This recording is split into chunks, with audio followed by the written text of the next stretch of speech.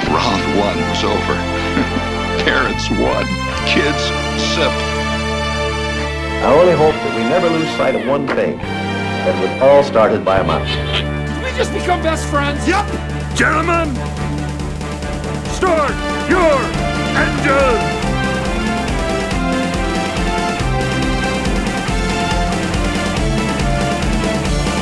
To infinity and beyond! There's a touch of madness around here.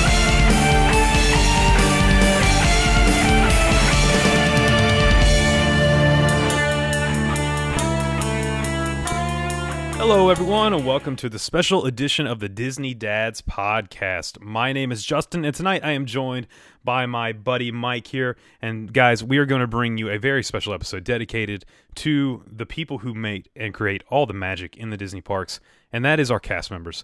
Mike, this week we received some terrible news after 6 months of park closure in California, and now the parks reopened in Central Florida, but they're on a very limited basis. That Disney was having to lay off over 28,000 cast members from both the West Coast and the East Coast. Mike, tonight we're going to talk a little bit about your feelings about that, maybe your history with some cast members, your opinion on what Disney looks like with a kind of downsized force of cast members there to create the magic. But before we do that, buddy, how are you? You doing okay? Doing good. Real quick, Laura had surgery on Friday. She joined the Remove the Gallbladder Club, like Katie and Rachel did. So we're in the recovery mode here. But other than that, talking about gut checks, man, this Disney news was something that I didn't expect. I thought we were kind of going on a path where the governor was starting to open up stuff in Florida, and he said the theme parks can go back to full swing. And I thought for sure, Disney's going to go back to doing the fast pass system. Things are going to get normal. Have everybody come back to work. And what a gut check when I saw that news, that they were laying off that many people. I was really quite surprised and taken aback by that. I thought we kind of dodged a bullet. I thought that the time off, I knew there was going to be some kind of cuts and whatever, and the limited park stat that they have now because of the limited attendance, I thought would have kind of made up for it, but apparently not. Disney's going another direction with that, which I was completely surprised.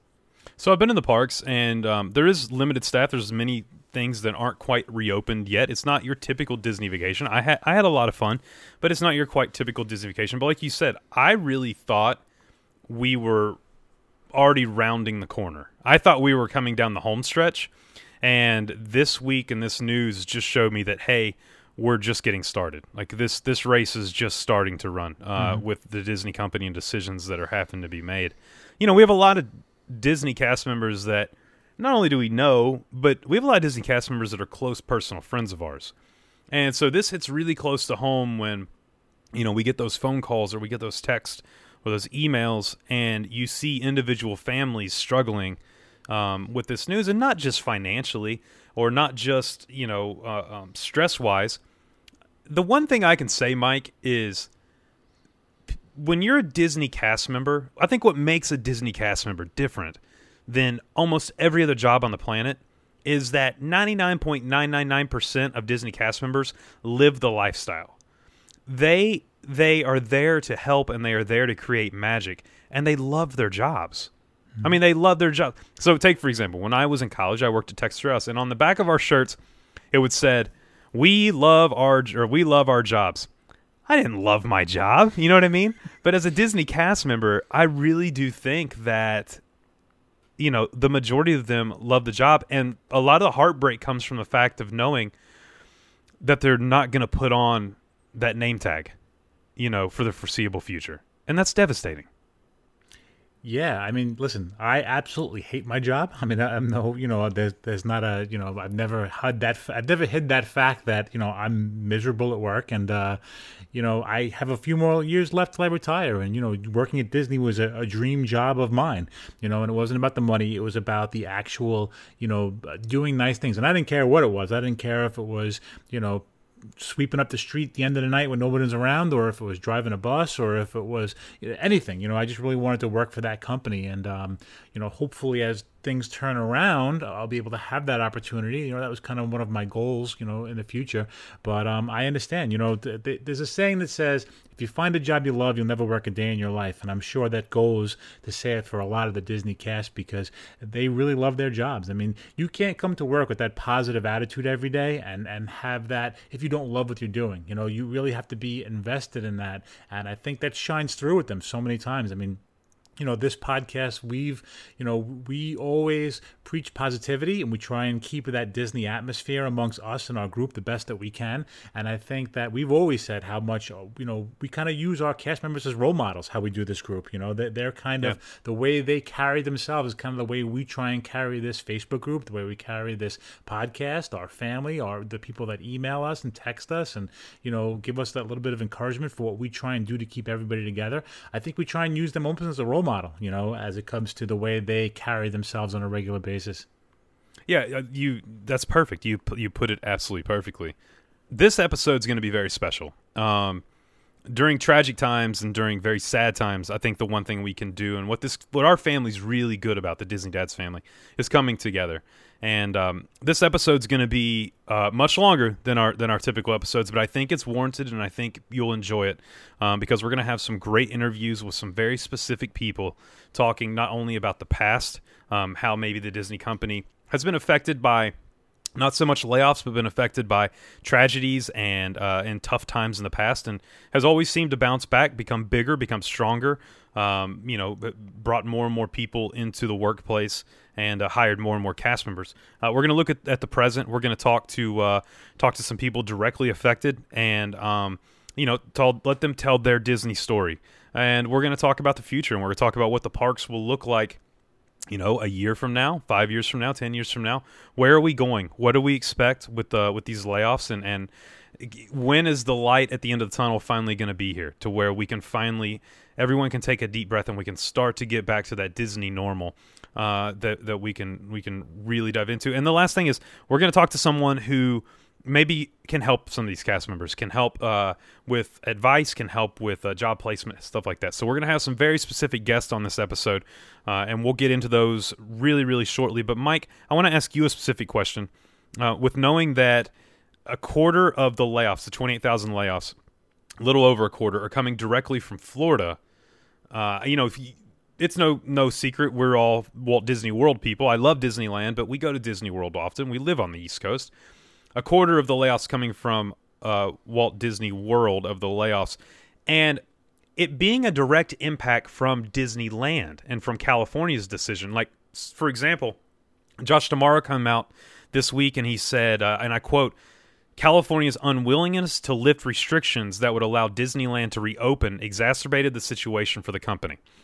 Meaning, because they can't open Disneyland, they don't have that option. They are having to do layoffs in Central Florida. And that makes me extremely sad. Extremely sad.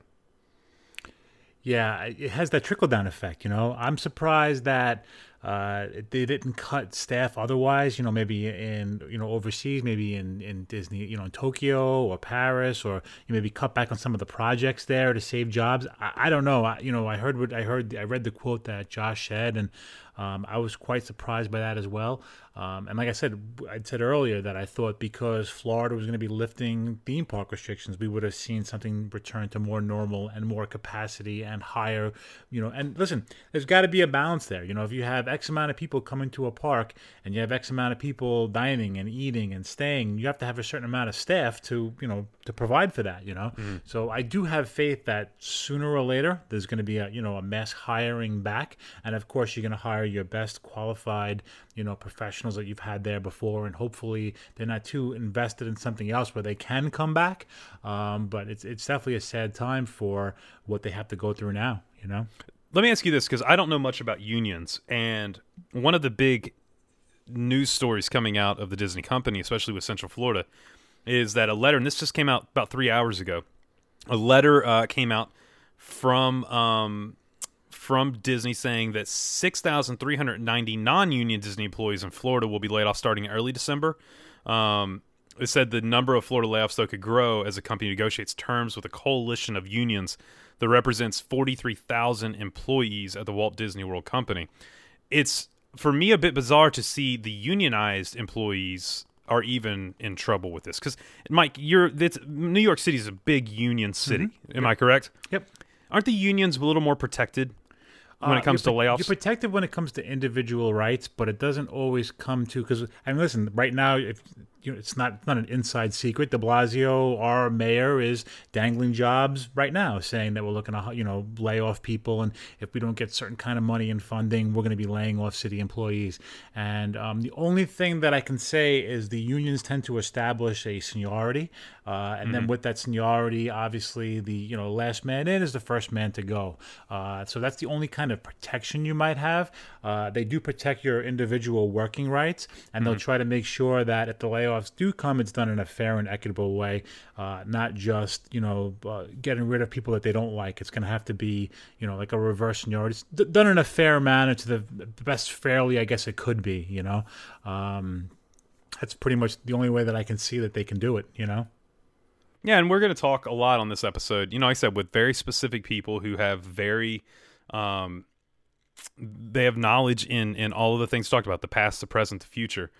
And it's going to be interesting to get their take and hear what they think about this whole situation. But it is extremely sad. This has been an extremely sad week. And like I said, there for a long time, we all had a rough time, but I really saw a light at the end of the tunnel for Disney. I thought, oh man, the parks are back open. The resorts are opening back up. The NBA's there, doing their season. There's a lot going on in the bubble there in Central Florida. Surely Anaheim is going to be not far behind to fast forward now and find us at our present situation where we are with the parks, and now over 28,000 cast members no longer with the company. It's a very sobering time as a Disney fan, as a Disney lover, and someone who really does appreciate and love all of our cast members too. Yeah, I'm just looking forward to the future, and hopefully we'll get to see this on the rebound. 100%. Well, buddy, I appreciate you joining me for an intro to this episode. Everyone, we have got a very, very special guest coming up first. We are going to talk all about the history of Disney with trying times, such as after World War II, with Walt creating the company, times where they have had a rough time, they've been in the hole, they've had to lay off people, but yet we've made it through. So we're going to put everything into perspective. So stick around. Mike, have an awesome night. Thanks, buddy, for joining me. And right about now, let's head over to that first interview.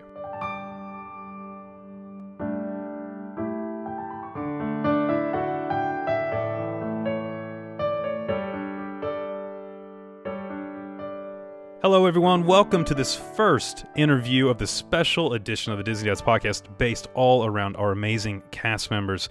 I can't tell you how excited I am tonight to speak again with one of our good friends of the show. He is incredible.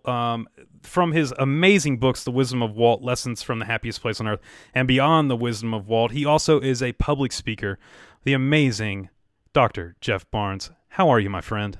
I'm good, Justin. How are you? And I hope all of your listeners are doing great tonight as well. I know it's a really challenging time. That's sort of been the story of 2020, but really thrilled to be back on your show.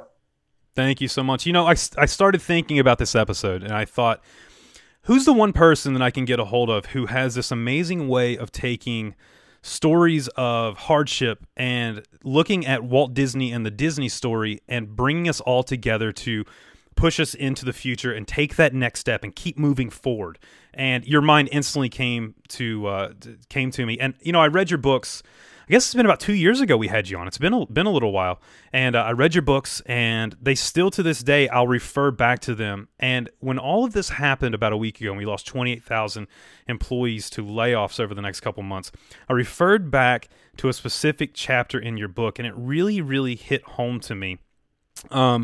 I want to talk a little bit about a quote, though, that's in your book. Before we dive into the chapter, you said, according to How to Be Like Walt, Lillian Disney, Walt's wife, once said, Walt never thought he was beaten at anything ever.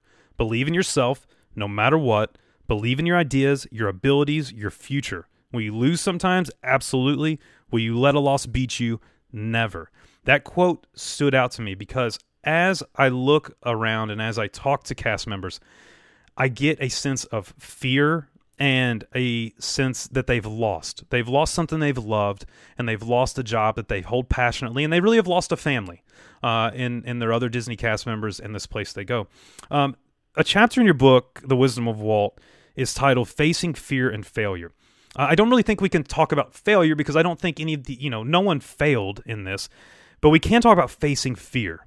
And when I wanted to bring you on, Jeff, I was thinking of all the fears that Walt's faced throughout his life during hardships. And if we start at the beginning, one of those fears was Walt facing bankruptcy. Yeah, I mean, for me, it is the signature story in Walt's life. And when I, give my keynote address, it is the signature story in that particular speech. And it goes all the way back to Laugh-O-Gram Studio in Kansas City, Missouri in 1923, when at the ripe old age of 21, Walt went bankrupt. And that was a huge setback. It was a failure that he never forgot. And I think the real temptation would have been to just give up. But Walt did the exact opposite. He boarded a train in Kansas City, Missouri, and he went all in on his dream, Justin, his dream to be a successful animator. And he boarded a train for California, and he boarded that train with $40, a single suitcase, and a one-way ticket. And I think what's so important about that one-way ticket is A, he wasn't going back or backwards, and then B, and this is the part that I never really talk about, which I think is just so fascinating, that one-way ticket was a first-class ticket. Oh, I love that. Walt was so confident. He believed in himself and his dream so very, very much in the middle of failure and in the middle of that bankruptcy. And it was that decision that changed not just Walt's life, but literally the history of American culture.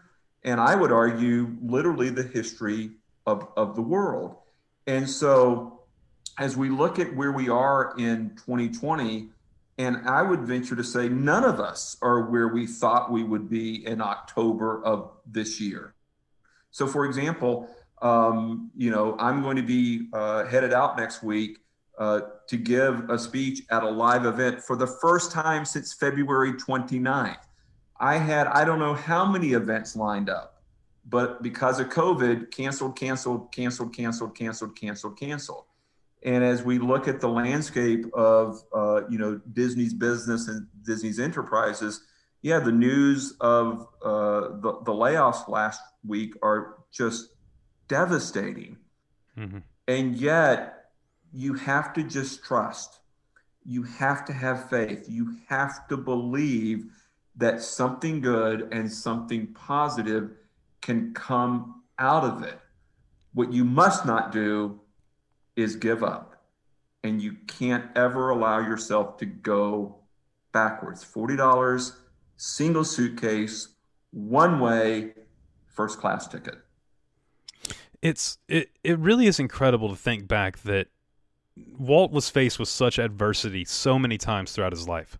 There was, when he lost Oswald, that is a key moment in Walt's life where he thought he had it. He thought I've got my character. I've got it. It's successful. People want it. People enjoy it. Yeah. Oswald is mine. He loses Oswald. He once again boards a train. Yeah. And he has to create something new when he had lost everything. Yeah. And, it's only 5 years after the first bankruptcy. And now because of the loss of Oswald, he is staring bankruptcy all over again. And what I love about that story isn't just the creation of Mickey Mouse on the way home, although that is a great story. And it's not just that originally he was going to call Mickey Mortimer, which would have been horrible. Thank you, Lily, for sitting him straight on that one. It's the telegram that he sends to Roy before he ever gets on the train. I was doing a virtual presentation last month for a property management company. And I was talking to them about, okay, so, we're in this really difficult time, and the temptation is to just consume the media, consume the news. What is it that you start your day with? And if you're not careful, it can just be filled with negativity. And, before Walt ever boarded that train, before he ever came up with Mickey Mouse, he stops and he sends a telegram to Roy out in California. And the telegram says, "Don't worry, everything okay." Well, there's more than plenty to be worried about. And let's be honest, everything is not okay. And we know this because he's lost Oswald. He is staring bankruptcy in the face all over again. Every animator that hasn't been hired away by Universal is facing losing their job, and he hasn't come up with Mickey yet. And yet here is Walt being his typical optimistic self, and he says to Roy, "Don't worry, everything okay." And my challenge to the group, in fact, maybe my challenge to you and to myself and to everyone listening tonight is, what if? What if for the next week or for the next month, in the middle of all of the challenges that we're facing, we started each and every day with the message from that telegram: don't worry, everything is going to be okay. You really hit. Oh, I love that. You really hit something home for me, though, and I really love this. I think with the way social media is now, and the news is 24 hours, 24/7 news cycle that we have, it's hard and we're in particular talking about these affected cast members tonight, but it's hard for them to take a step away. I spoke to a cast member this week, and he said, "I needed a break to think about what's next." That hit me, because I think that embodies the spirit of Walt Disney. He didn't say, "I need a week to just forget about everything." He didn't say, "I need a week just to cry in the closet," which is what a lot of us would have done. He said, "I needed a week to think about what's next." And when you look at Walt never stayed too long in a negative mindset. Mm-hmm. He would realize his fault. He would realize something bad happened. And he would always move forward. He was always moving on to the next thing. Yeah. And I think that a lot of these cast members, what this show is all about is showing them you have, one, the tools to find your passion, find your dreams, and keep moving forward. And two, you have people who love you and have your back and that are here to help. And even if that helping is just listening, reaching out and talking to cast member friends, but the one thing I've always said, Jeff, is about cast members. Cast members are different than any other employees that I know, in that they truly do love their job. They embody the spirit of Walt Disney every day in the parks by passing on joy to others.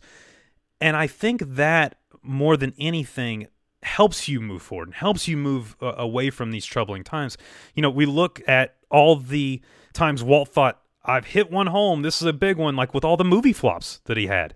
A lot of people don't concentrate on those. They concentrate on all the Oscars and all the adulation Walt received. But there was a lot of movies that, Walt didn't find successful. Walt Disney had far more failures than he did successes. And I think we can take comfort and solace in that. And I think the real temptation, Justin, is to think that we're living in an era where the situation, or maybe even what we're dealing with, is like terminally unique. And the truth of the matter is 28,000 layoffs, that is awful, terrible, horrible news. But at the same time, it's happened before. Maybe not at that level, but when the studio went bankrupt in 1923, people lost their jobs. Now, Oswald became successful. Guess what? He hired them back and brought them out to Los Angeles. And again, when Universal hired animators away, taking Oswald away, again, that was a crisis for the company. This cycle has been a rinse and repeat situation over and over and over again. And I think what's really important to keep in mind is Walt's real gift wasn't just his happy, happy, joy, joy optimism, although he certainly possessed that. It was this idea of resourcefulness. Walt didn't have unlimited resources, but he had unlimited resourcefulness. And what I would challenge anyone in this situation, to include our unbelievable cast members, is instead of thinking about what you don't have, which might even be your job right now, think about what you do have. And you've got Disney on your resume. Mm-hmm. So how can you leverage it? Right? Yeah. How can you leverage that to the next right or great thing? Because there's going to be opportunity out there for you. Well, there's companies around the world that pay to have Disney come in and teach pretty much their traditions class to the current employees of that company. What's better than that is to have a Disney employee that's already been through traditions and then embodies that spirit and knows customer service. I mean, that is... If you are hiring right now and you see Disney, that resume has to go to the top of the pile. Correct. It's the gold standard. Definitely. 100% the gold standard. Like you said, this is not a singular instance. This isn't a one-time thing that the Disney company has been through. You know, you look back at another traumatizing time during American history, and we look at World War II. Correct. And you look at what the Disney company went through. You know, they had the strike of 1941 that they're coming off of. They had a few flops with the movies. They now have moved on. World War II comes, you know, they lose revenue from being able to put out movies overseas at the time. They're housing troops there on Disney lot. Right. They are also, hemorrhaging money making propaganda films for the war. Correct. Out of Walt's own pocket, which a lot of people didn't know at the time. Yeah, so a couple of important points there. First of all, it's been argued Walt never really emotionally recovered from the strike. And he considered the studio and its employees to be his family. And so when they went out on strike, it was just devastating to him. And he didn't get it. And Roy eventually had to send him away, as in out of the country away, in order to get it resolved. And Walt's father Elias dies while he's gone, and he doesn't even come back for the funeral because it's no, we're still resolving this strike thing, and you didn't have a good relationship with Dad anyway.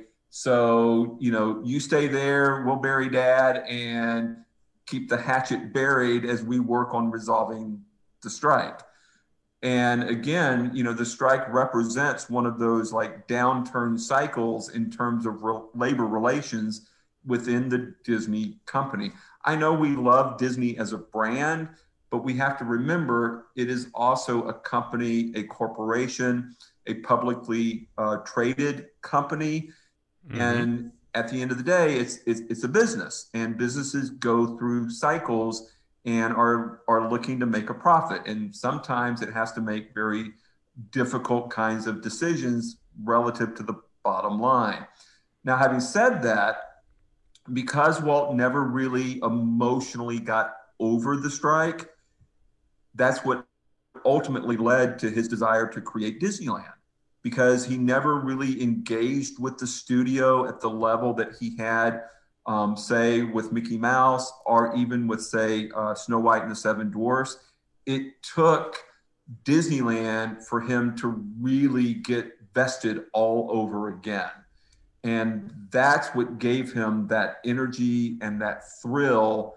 And if the strike had not happened, who knows, maybe he keeps that energy and that excitement level up and doesn't need the park to keep his career and his interests going. So again, that's another example of something that seems like a negative that I think is a really, really, really great positive.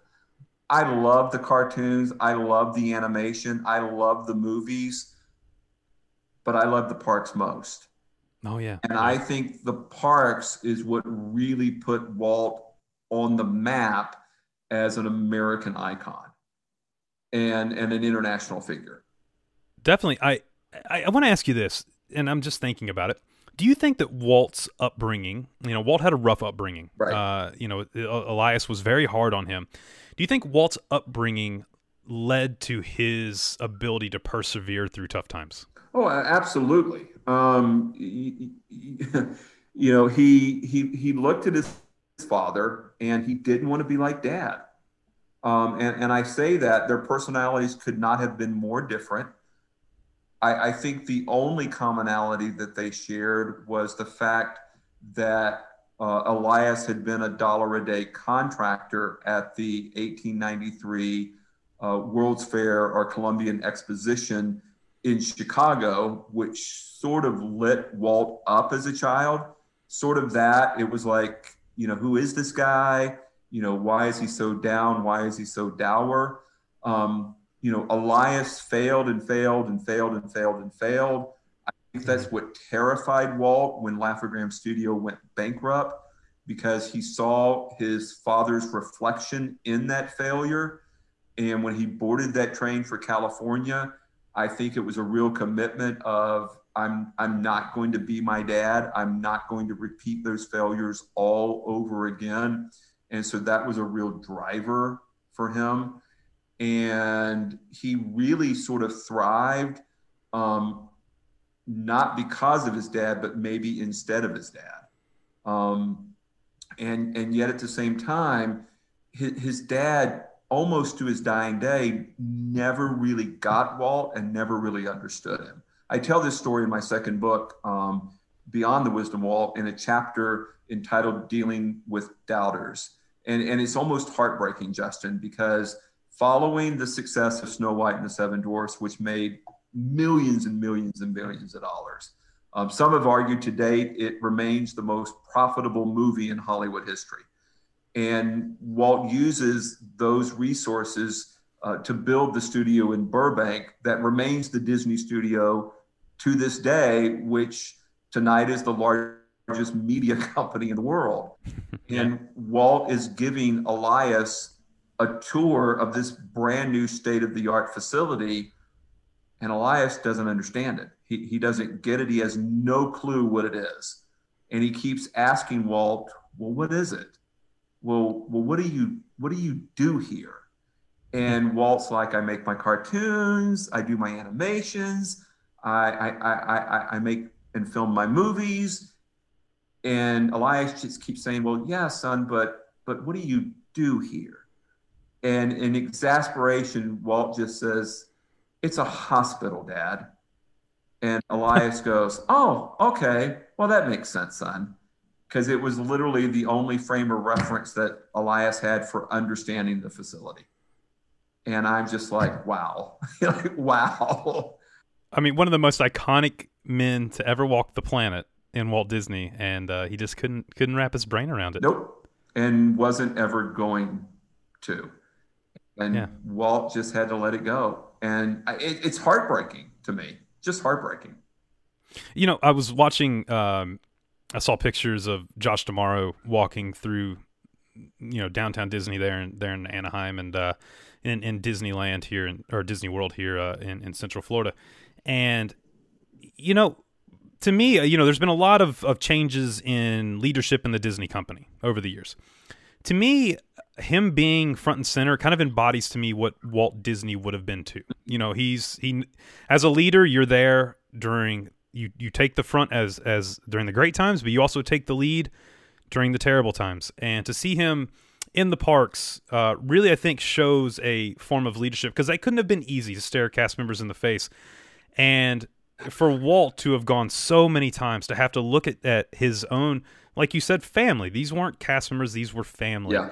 And tell them, I have to let you go. Yeah. I don't have the finances. I have to let you go. Yeah. First of all, I think part of the challenge in this current situation is because of social media. I think we're more aware of the news than ever.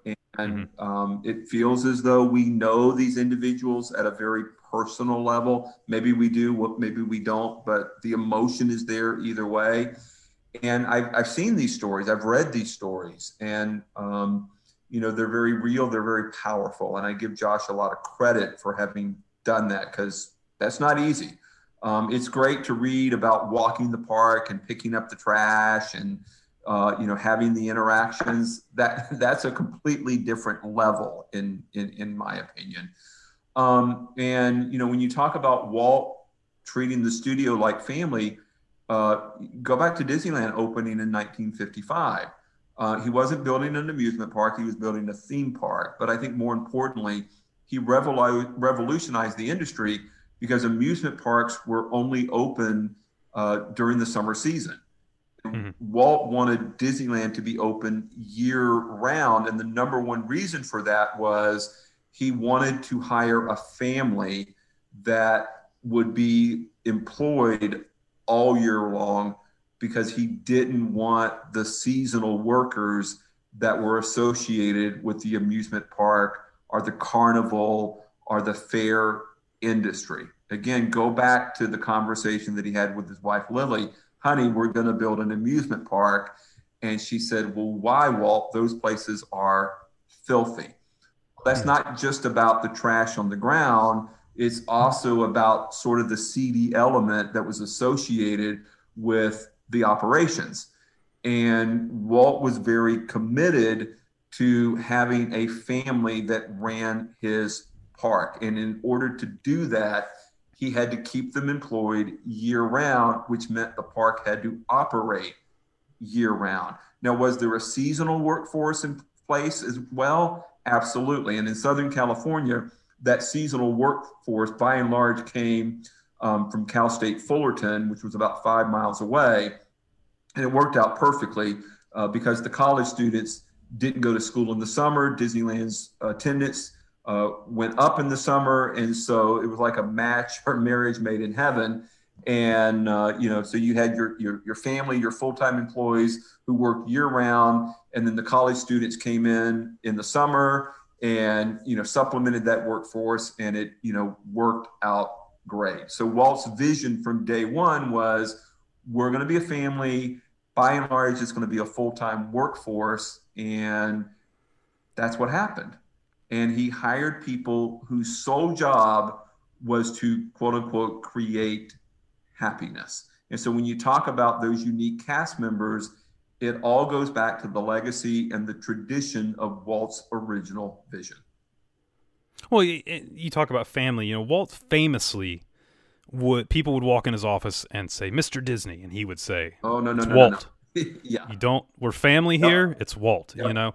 And I think that family aspect of things stems. If you have a good leader at the top, you should have a family aspect going down. Now, of course, business has to take place, business has to run, but you should have a family aspect to where you care about the ones below you. I have a quote that I love in your book, and it says, our best leaders recognize that leadership has nothing to do with position or power. Your followers want to know where you're going to take them. Casting a compelling vision is critical to your success. Your followers need a reason to go where you are going. Leadership is not about managing things as they are today. Leadership is about transforming reality into your vision for a better tomorrow. So, Jeff, what I want to do and what I want to talk about is let's fast forward to the future. Let's fast forward to the present, where we are right now, and the leadership the Walt Disney Company has. In the next year, where do you hope that these leaders of the Disney Company take this trying time and transform it to? Well, I think, first of all, you have to understand nobody saw this coming. Right. When the pandemic hit, Disney was literally hitting on all cylinders. I had heard from folks inside the company that Imagineering had more projects in the pipeline than in the history of the company. And, the parks were at capacity.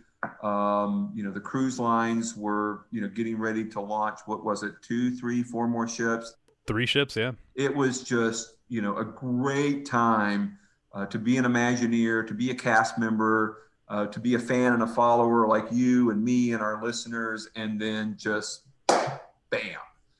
Yeah. And, when I walked out of Disneyland on March 8th, I would have spent a little more time saying goodbye if I knew I was saying goodbye. I didn't know. And I think at this particular point, it's really hard to look into that crystal ball and see what in the world the future holds. When I was there in August, I was in Orlando for 9 days. And I will say this, I felt safe, I felt secure. And I say that I was on medical leave for 2 months in the summer. And it was great to get on an airplane. It was great to be back in the parks. And I was really proud of how Disney is handling this. The social distancing was more than adequate. Were there things that I missed? Of course. I don't like going to the end of Main Street and the ice cream shop not being open. I was just about to say that. Yeah. I don't like going past 5 ice cream carts before I get a Mickey bar and, there's actually someone there to sell one to me. I've been there so many times. I don't need every parade. I don't need every character meet and greet. The fireworks and the nighttime shows. Again, I'm very blessed and very fortunate. It's not a once in a lifetime trip for me. And so that's not a huge miss for me, at least on my first trip back after, being so fortunate to go as many times as I've had the opportunity to go. And so, moving forward, it's going to be adjust and pivot as we see where in the world this whole COVID thing is going to go. And so I think for Disney, it's really going to be a series of contractions as they try to figure out where is the bottom line in terms of fiscal responsibility, because they have got to figure out what makes sense, both in the short term and in the long term. And I would say to the listeners, Disney needs your support right now. If for no other reason, that's what's going to keep our beloved cast members employed. Maybe not the 28,000 that were just laid off, but we certainly don't want to see another round. And I thought it was magical. It was great to be back in the parks. It was great to be back on the few attractions that I can actually experience right now. The one park that might not quite have the vibe right now is Epcot. That's more about construction than it is COVID-19, to be honest with you. And so if you're wondering, well, should I go? Is it the same? Is it magical? Go. It's magical. If you miss it, then get your fix. Because Disney's doing it and they're doing it right. Don't worry about it. And I'm hoping that to some degree these layoffs are really a ploy to put political pressure on California to get Disneyland open. And I say that not as a political statement per se. I believe that COVID is very real. I believe that we have to be safe. I believe that lives are at risk, but I also believe that livelihoods are at risk as well. And so if we can be safe in Florida, then there's got to be a way that we can figure out how to do it safely in California as well. And our economic livelihood depends on that. You absolutely know. Being geographically and politically different with Florida and California, we could easily put it that way. We're not saying something that everyone doesn't know.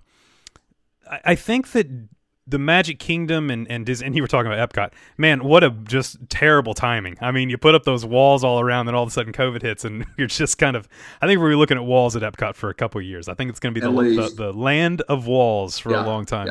Yeah. But it's a good starting point, and I think Disney's learned a lot, and they've transitioned throughout their opening and the couple months they've been open. I know just when I've been there, I've seen differences here and there that they've done. The one difference I see with Disneyland is, Disneyland, this is no secret, I've said this 100 times on the show, is my favorite park. Yeah. I love Disneyland. You're right about that, by the way. 100%. It's for people who've never been to Disneyland, go. It's incredible. To walk where Walt did, I stood in Walt's apartment my last trip and just taking it in, that ambiance of just looking out that window it's one of the best experiences of my life. But Disneyland's also a little different in that walking from, let's say, Haunted Mansion to Pirates, the walkways are smaller. The area is smaller.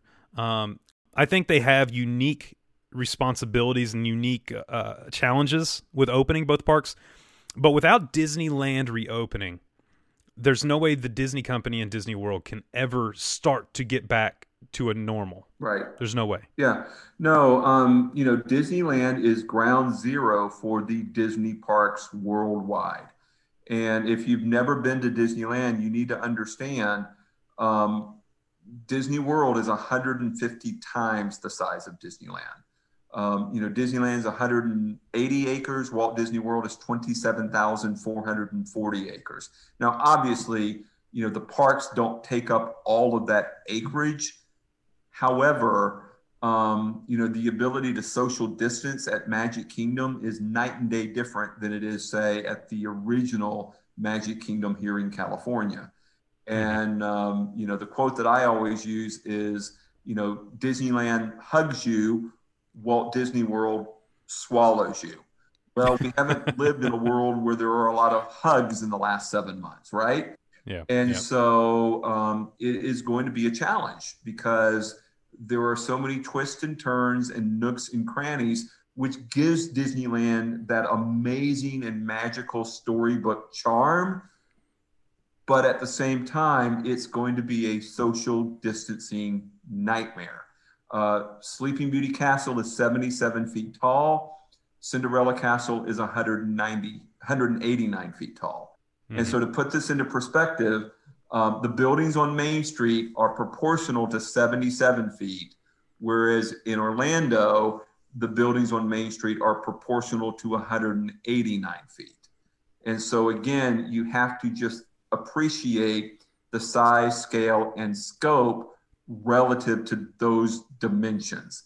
And everything in the park plays out with respect to the size of the castle. And, I'm not much of an athlete. I can throw a football from Tomorrowland to Adventureland, no problem at Disneyland.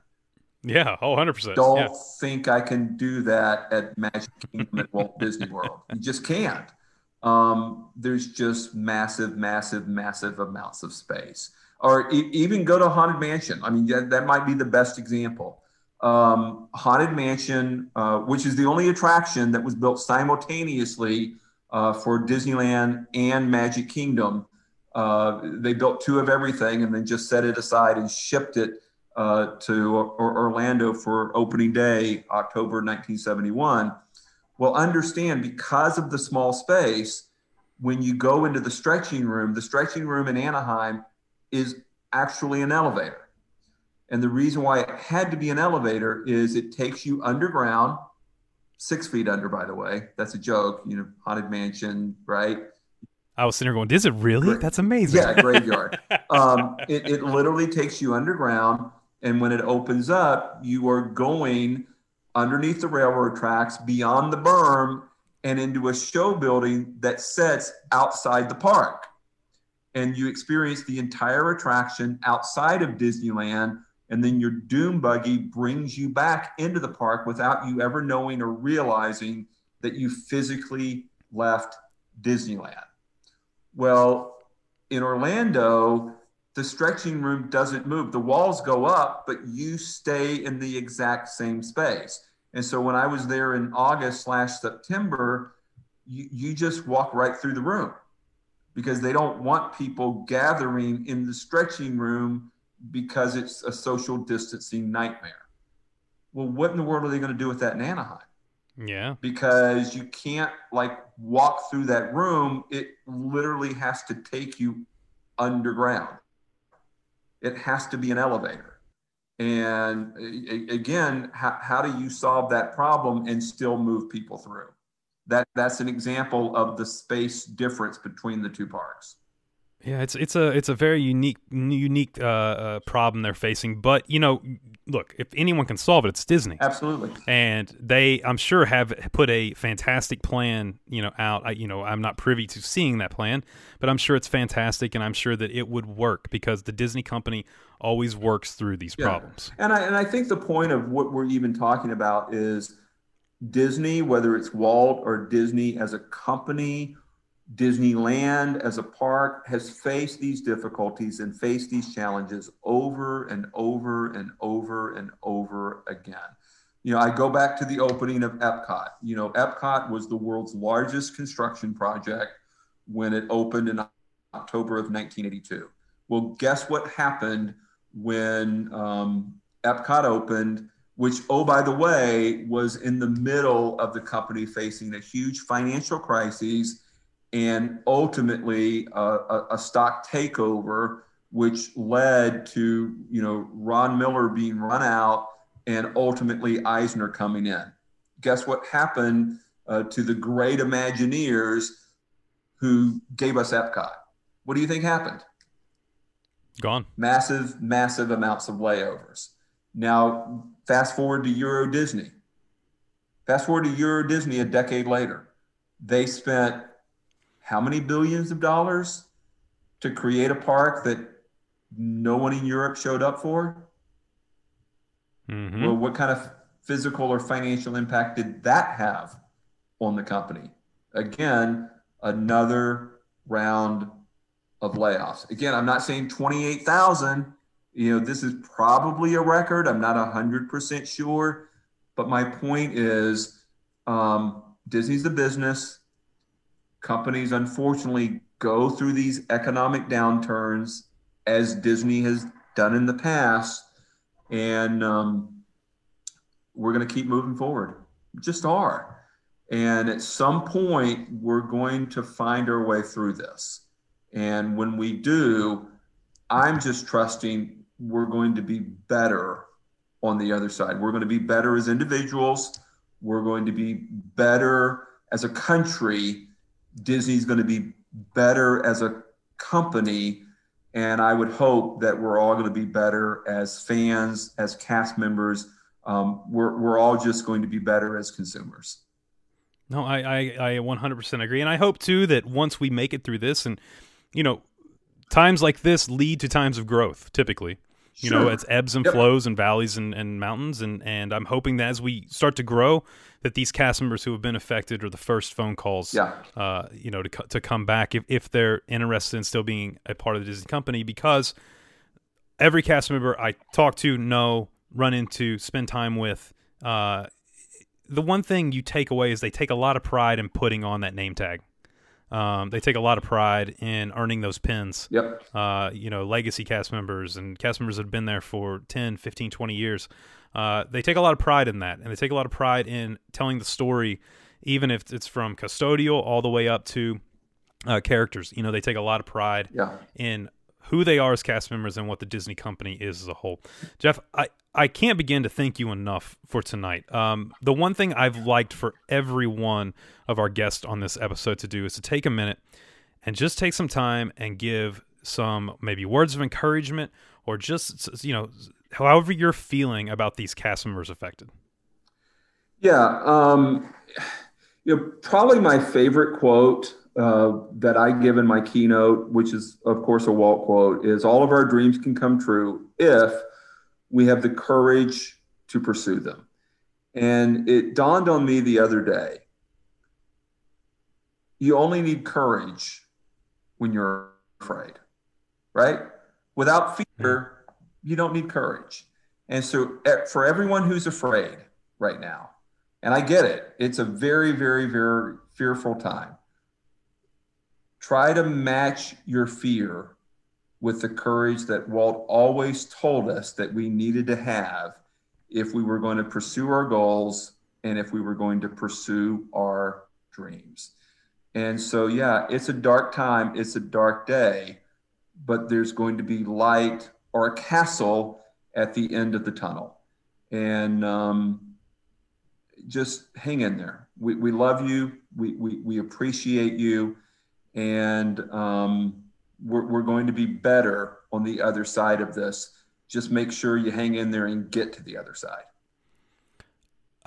You always have an eloquent way of putting things, and I really do appreciate it. And, one thing that I am stressing to not only these cast members affected, but everyone listening is go pick up Jeff's books. I have read both, and it's funny how and I don't know if you meant to do this when you were writing them, but when you wrote, and the way you wrote with each individual chapter laid out with a different idea, it's very easy in, like, right now to refer back to a single chapter, to really stress, like, an idea that I'm looking for.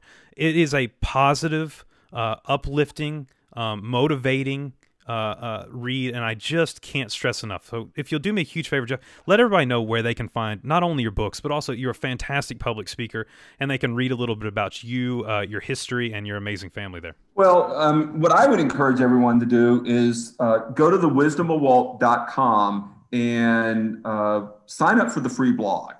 I know these are really challenging financial times right now.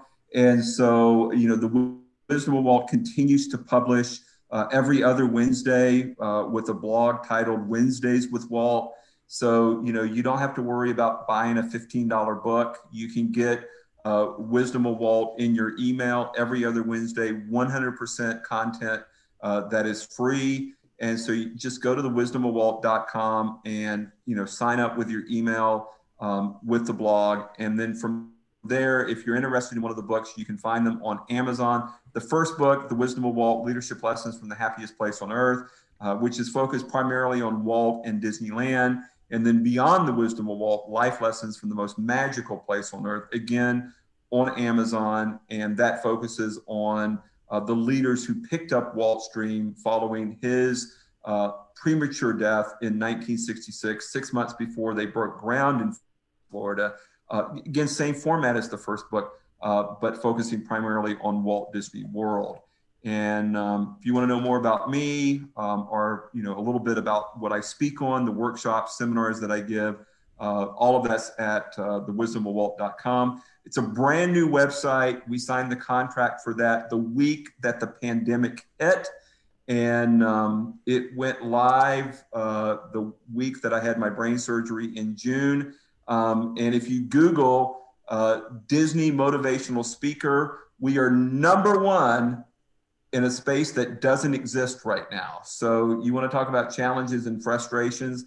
That's mine, Justin. But you know what? I have faith, just like Disneyland is going to open up again, public speaking is going to open up again. And I look forward to that day.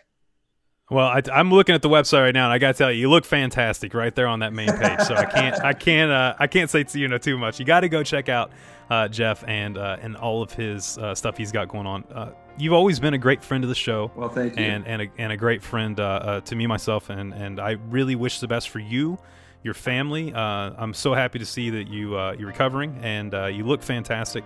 And it's always an absolute pleasure to talk Disney with you, and especially during these troubling times. To take an hour and to have a little positive chat about Disney and these amazing cast members is something that I cherish. So thank you so much. Thank you, and take care, everyone. Thanks, buddy.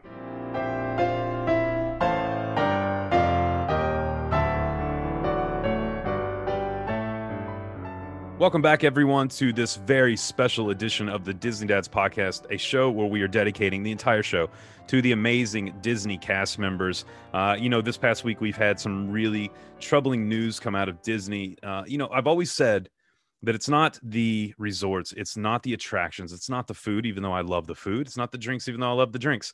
It's the cast members that make the magic of Disney. And with finding out that we've lost 28,000 and potentially more cast members, it really was a just complete rip, of the heart. I just have a hole in my heart this week.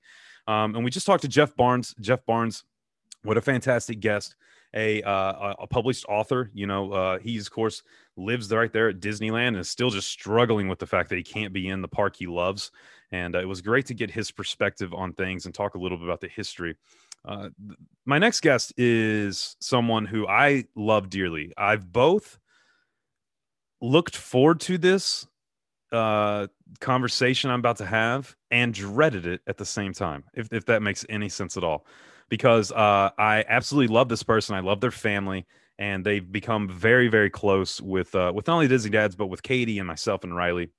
And we always find time to try to see them when we're in town. So without further ado, I want to absolutely take the pleasure of welcoming my guest, Aussie Dave Griffiths. What is up, my friend? G'day, mate. How are you? I'm good. Thanks. It's so good to see you. Yeah. It's good to see people and to be connecting and talking things through at the moment. Yeah, man. And this is what this is. We're just going to have a conversation a little bit. We're going to start right off the top because I want everyone to know you worked for the Disney company for how many years? That's always a fun question. I've worked for the Disney company for most of the last 13 years. There was a short hiatus in the middle where I transferred off Disney Cruise Line. Mm-hmm. But I have been a status cast member in Walt Disney World for 7 and a bit years, nearly 7.5 years. Gotcha. And we can go ahead and say that these layoffs this week directly impacted you and the position you had at the time. Yes. So what was it? This was just over a week ago from when we're recording this. And I received a call from my head of department, and I already had his number saved in my phone, and I saw his name come up, and we'd all received the email the day before, and I saw it, and I think I kind of had an out-of-body experience. I can see my reaction. It was a physical reaction to a name on a phone because I knew what was coming. Yeah. And right up until that point, I think there had been hopes and prayers and justification and trying to get through it and think it's not going to be me. Mm-hmm.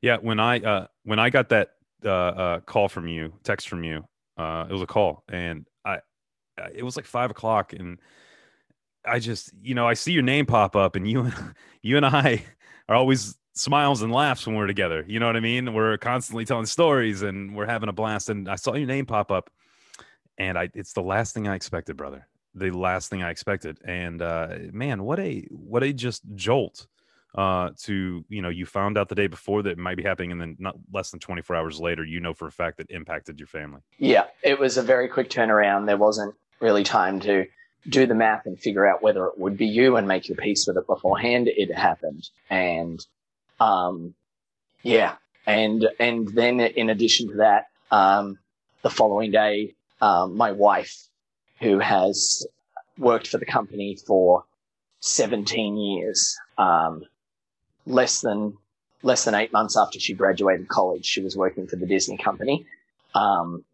More than 17 years with the Disney company, and also one of the cast members that was laid off. Well, let's journey back a little bit.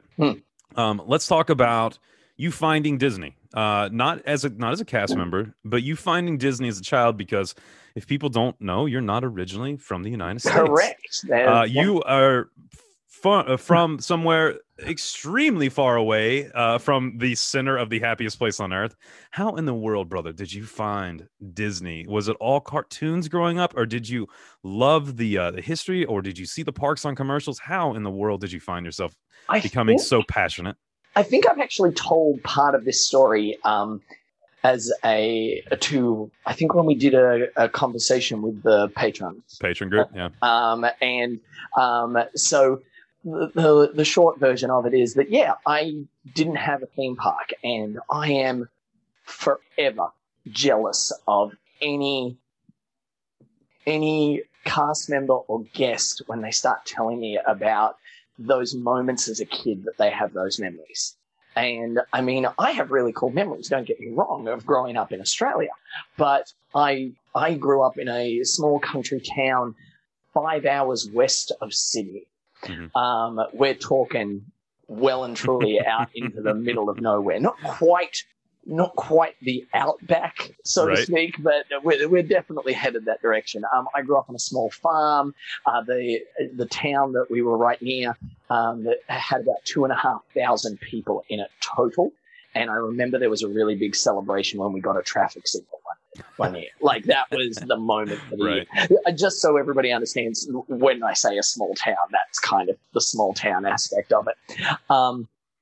And so my connection to Disney was, yes, the movies. I was one of those kids that could quote, and still am, one of those people that can quote multiple Disney movies front to back and not miss a line. Like, the entire thing. And so I then, as an adult, I was going through a transitional period trying to figure out what I wanted to do with my life and all of those things in my mid-20s. And a friend of mine, we went out to get breakfast and coffee one morning, and we sat across from each other, and he said, "Hey, so you know how you're looking to travel?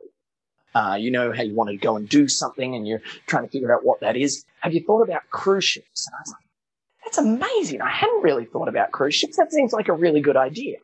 And then about 5 or so minutes later, he goes, "So you know how you're a big Disney nerd?" And I was like, "Yes, I'm proud of it." He goes, "Did you know that Disney have cruise ships?" I went, "No, I didn't know this." And he goes, "Cool, I printed you an application." What a friend. Yeah, good friend. Printed me an application offline on how to do it, how to apply. And I went through a recruiter in Australia that sourced people for Disney Cruise Line. And then and I even interviewed over something at the time, which was brand new. We're talking 13 years ago. I interviewed over a thing called Skype. And it was amazing. And so... and then I had a phone call with a woman who worked in a magical place called Celebration. And then I packed my life into 2 small suitcases and with a piece of paper in my hand that said I had a job on the other side of the world. And I got on a plane, and I still say that it is one of the scariest things I have ever done in my life. Just talk about a leap of faith, and to say, this is what I'm going to do. And the Walt Disney Company, particularly Disney Cruise Line, met me with open arms. I will say that I was a little thrown off because I thought I was going to be staying at like this amazing resort and because the piece of paper told me I was checking in at something called All Star. And I mean, what to learn. So, but yeah, so I stayed at All Star Sports for a couple of days, and then boarded the Disney Wonder. And one of my favorite Disney memories ever, and I know a lot of our listeners, your listeners, love Disney Cruise Line. I have a vivid memory of sitting on the bus, on the coach that they were transporting us on, early in the morning, driving over those bridges. Yeah. And the first time I saw, I get chills talking about it even now. I remember seeing the funnels of the Disney Wonder and saying, that's where I'm going. That's where I'm going to do my thing.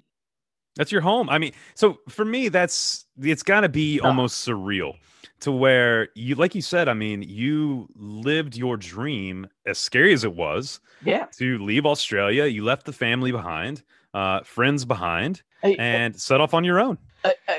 A couple of months later, I was standing on top of a cruise ship where they would hand me a microphone at the pirate deck party and go, make sure everybody has fun. And I'd be like, how many people are out there? And they're like, oh, a little over 2,500 people, which is the same size as the town I grew up in on top of a ship. Yeah. Like, and so, yeah, like just incredible. Like, and so then in that time, Disney had, in the last 13 years, things I have got to do. Where do you start?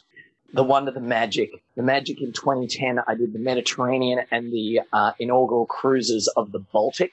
The first time we ever did the Baltic in 2010.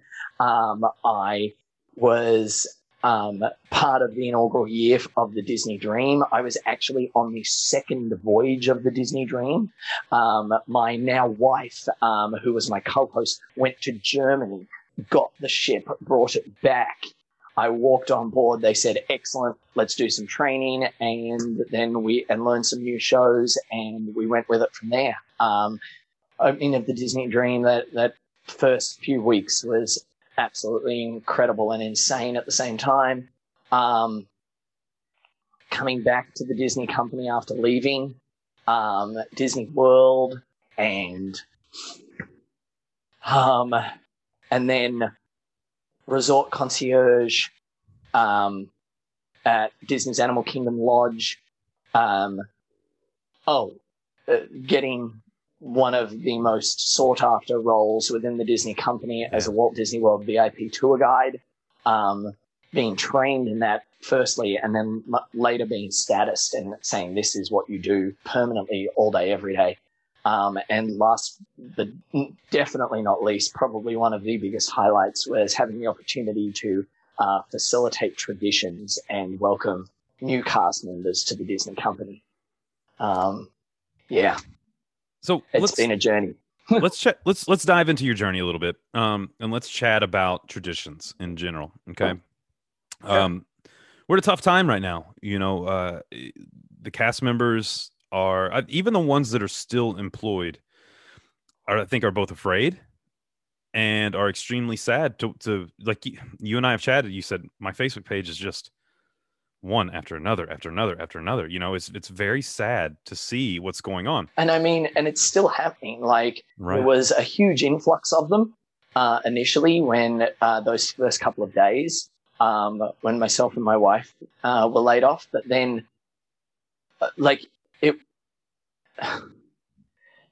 give me a second. It was just absolutely heartbreaking to scroll through and see incredible cast members. And I mean, that's such an understatement of a term, because we all know that when you go, oh, there's amazing cast members. No, there is the most incredible, talented, skilled, professional, giving, loving, wonderful, pick a superlative people that are drawn to and make their home within the Disney company on both coasts. And watching them fall has been demoralizing. One of the people that taught me not traditions, but the welcome to Disney's Animal Kingdom Lodge class, a dear friend of mine who I've stayed in contact with, also been furloughed. I had somebody today post, I'm not sure when they were told, but she actually taught traditions with me. And to have had that opportunity to teach traditions, one of the most heartbreaking moments for me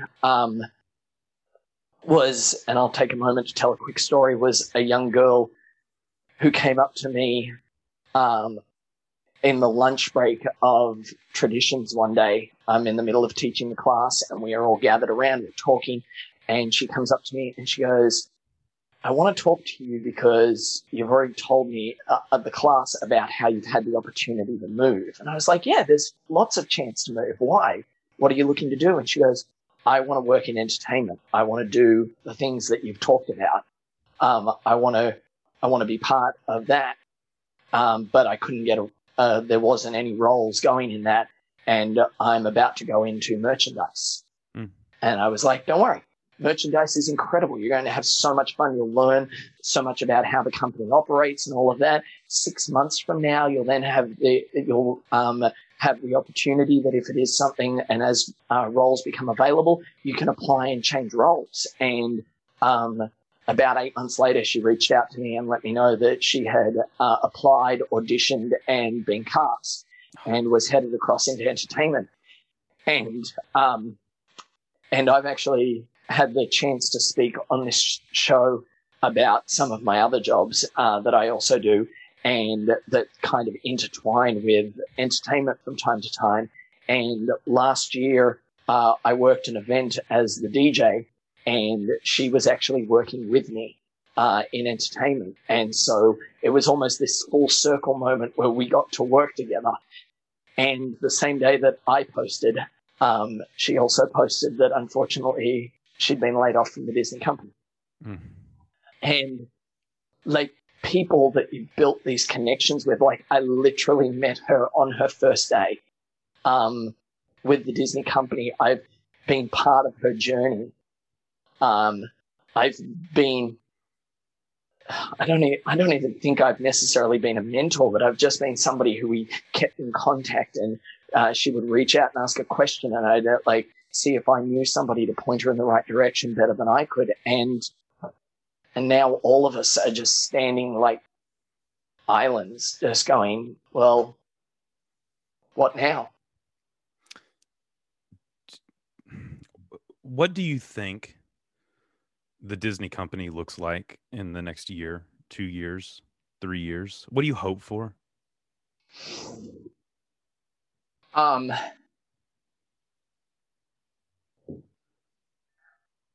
want to give you the Disney answer that everything. Don't give me the real answer. And I think that's scarier, is that I don't know that answer. Yeah. And we're already starting to see it. I hope and pray that we get back to where we were quickly. But I mean, there's so many different factors that come into play with it. We all understand why we're at this juncture in the narrative, what has taken place, until we get until we get better testing and a vaccine and things like this to start. Like, I mean, Disney World, Disney as a company is an incredible litmus test of American capitalism and the economy, so to speak. I mean, when and Jeff had the opportunity to talk earlier about how when things affected the world, we've seen that effect in the Disney company. And when things are going really well, we've seen that effect in the Disney company. And then we look at major events in the last 20 years, where you look at what happened post 9/11 and the 2008 recession and how that affected us and how we built back. And now we're staring down the barrel of the world needing to figure out how it's going to function and how these gears are going to start rolling, and the Disney company trying to do the same thing at the same time. I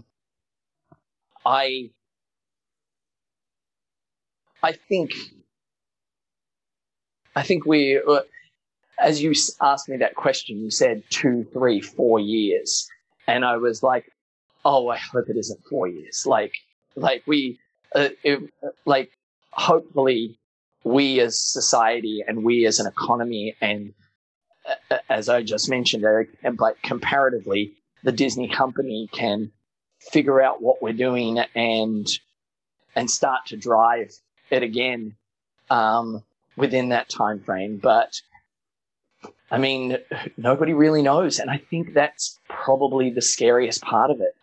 It's something that took a little bit to come to terms with in the last week or so, is that, and I mentioned this to you, and I hope I'm not jumping ahead on a question when we chatted, but it's one of those things where, as an adult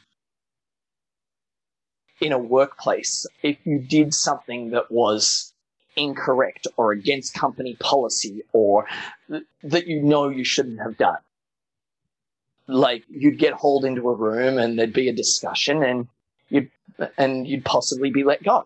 And as that person, you're able to say, I did this, and now this is the consequence.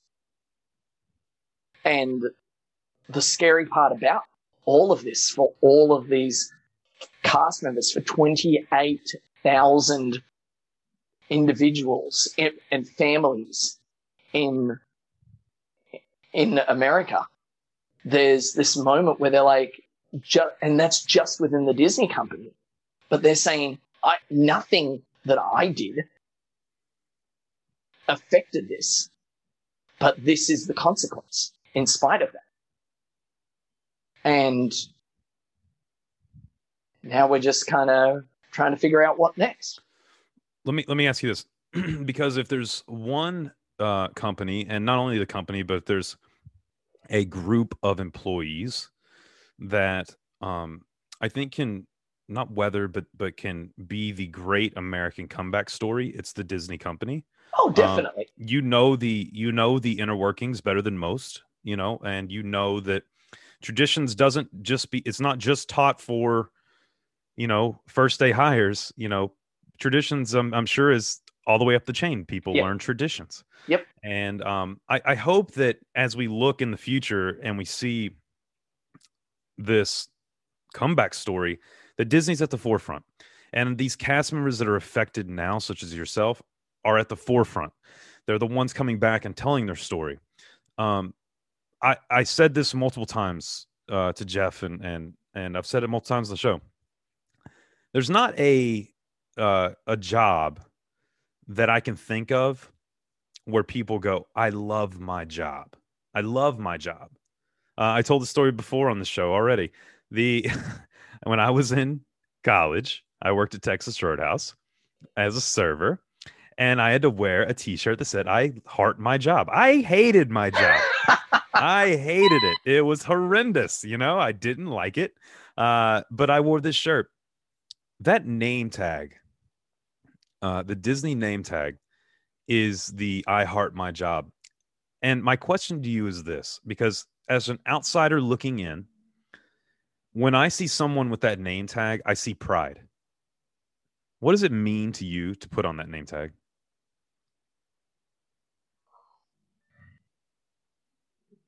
It goes over your heart.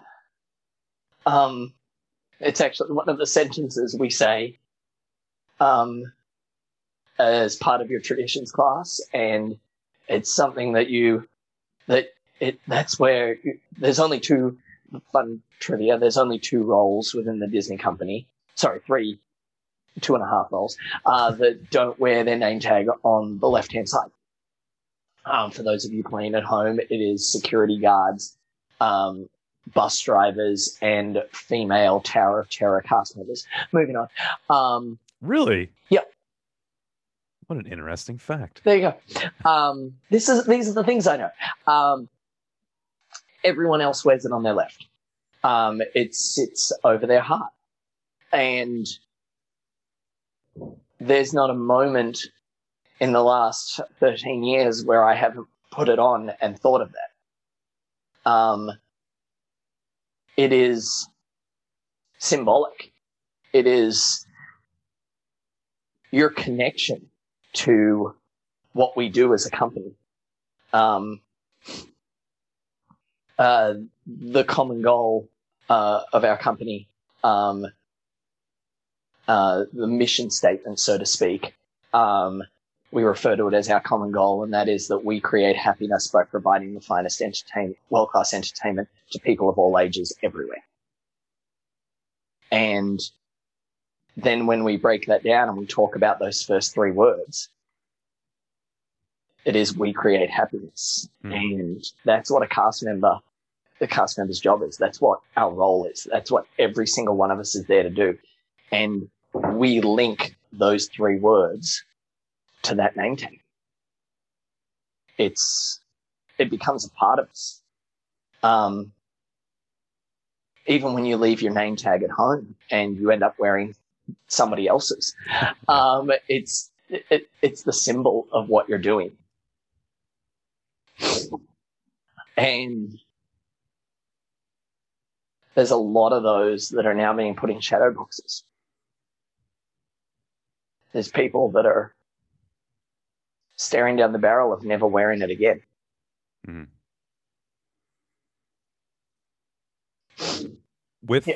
With being a Disney cast member comes, not to steal a quote, comes great responsibility. But also that you're never not a Disney cast member once you are, in my eyes, because you're taking the lessons you've learned throughout your next adventures in life. And whenever we talk to people, especially people hiring, Dave, there's a reason why companies around the world pay top dollar to have Disney come in and teach customer service. And what better way to have that sort of, pride in your company than to hire Disney cast members, and I think that's what this episode is stressing. It's futile for me to look at you and say, it's going to be okay. As a friend, I'm here and I'm here to, listen and try to be there for you and the family and all that. And, but also there's a lot of opportunity, I think, for Disney cast members. I think that resume goes right to the top of the pile. At least it should if you have a good hiring manager, because they offer so much. If you're talking right now to hiring managers on behalf of affected cast members, what does a Disney employee bring to a company that other people can't?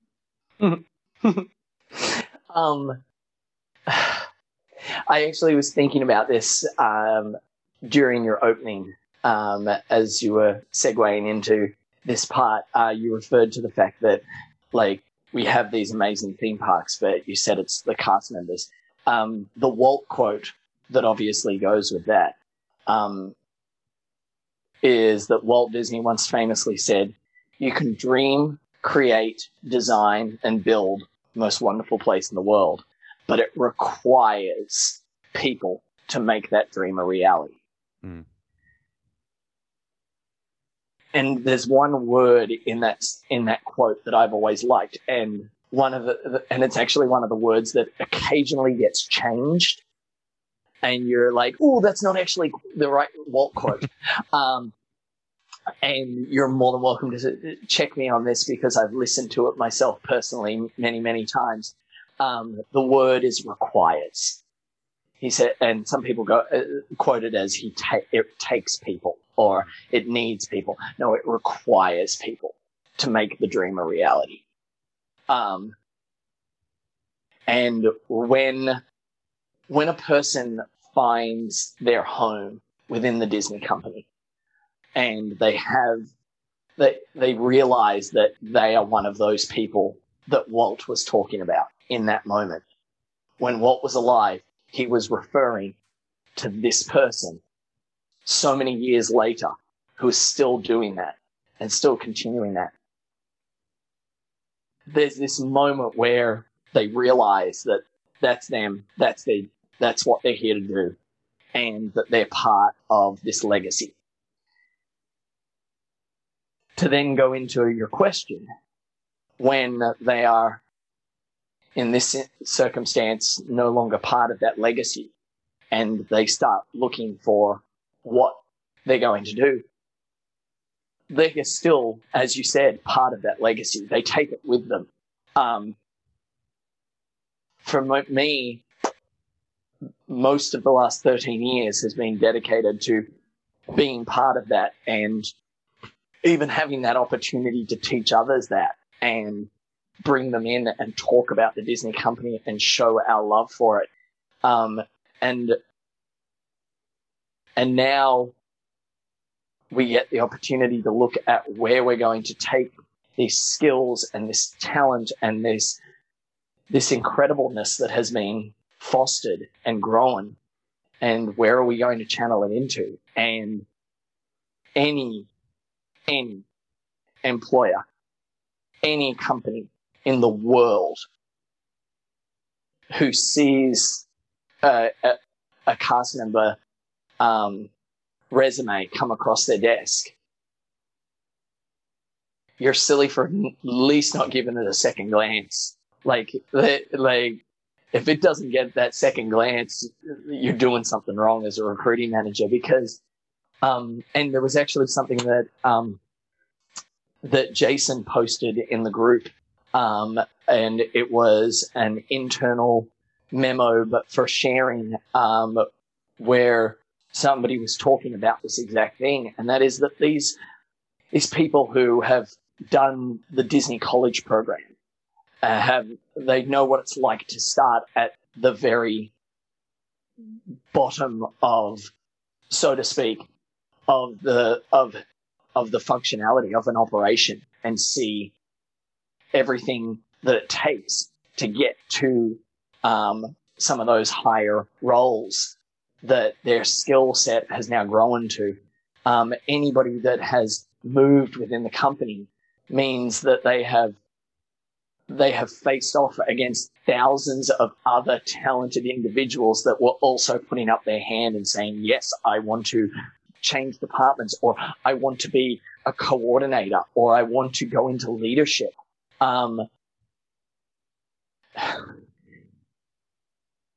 When I during my time where I left the Disney company, I actually worked with another cruise line, and I went from being a cruise staff entertainment host that jumped around and was a pirate on stage, and I was suddenly made cruise director. And I was like, oh, so what sort of training do I get on this? And the head office of this cruise line said, no, don't worry about that. You've worked for Disney. You'll be fine. And so I went from being, I don't think, it's a different brand, but I want to call them a minion, like somebody just running around doing our thing in the functionality, to suddenly being in charge of an entire department with 40 people and reporting to me. And I suddenly had to learn how to run team meetings and hold people accountable to their tasks that they'd been assigned, and disciplinary action and things like this. And I'd never done any of that. And you can sometimes get to a position like that in other companies with no training. That doesn't happen at Disney. They have programs and classes and months of shadowing and learning and being present in the room to witness elements of those things so that you're ready and prepared when you are now then placed into a leadership role. So you find somebody who has been a leader at Disney, and they aren't somebody who made it up as they went along and learned on the fly. There's somebody who has been trained and crafted and molded to deliver excellence. Speaking as a Disney fan from the outside of the company, there's a lot of us right now that are hurting for you. And there's a lot of us right now that are hurting in the fact that we want to do more. And you and I were talking on the phone, and look, financially it's so impossible, because it's 28,000 people, As a Disney fan, whether they know Disney cast members or maybe they know families that are affected, what can a Disney fan do from the outside to help right now?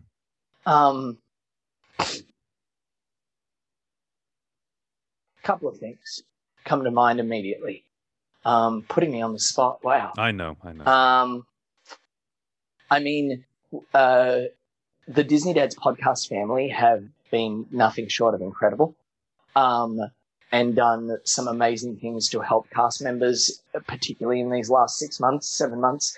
A great example would be during the patron chat, we talked about cast member pantry, and the dads posted it in the group, and there were people writing and donating money and getting in touch with this group. That's actually still functioning here in Orlando. It's an incredible resource. There are people that worked for the Disney company and because they did it for the love of it, were not in the most financially stable situation and were living paycheck to paycheck. And now that paycheck isn't coming in. Cast Member Pantry is a group of cast members that are actually working together to and getting in contact with charity groups, and they're doing food drives and doing supplies for cast members. It's been working right through the furlough, and it is now also particularly focusing on those laid off and those directly affected in the last couple of weeks. The other thing that people can do, and this is one of those things that I don't really know how to say it, except come to Disney. Yeah. For those who are worried, I completely understand. For those who are unsure and have heard things and are looking, talk to the people in the group who have already been, who have rolled that dice and said, hey, we're going to find out what's happening, what it's like. By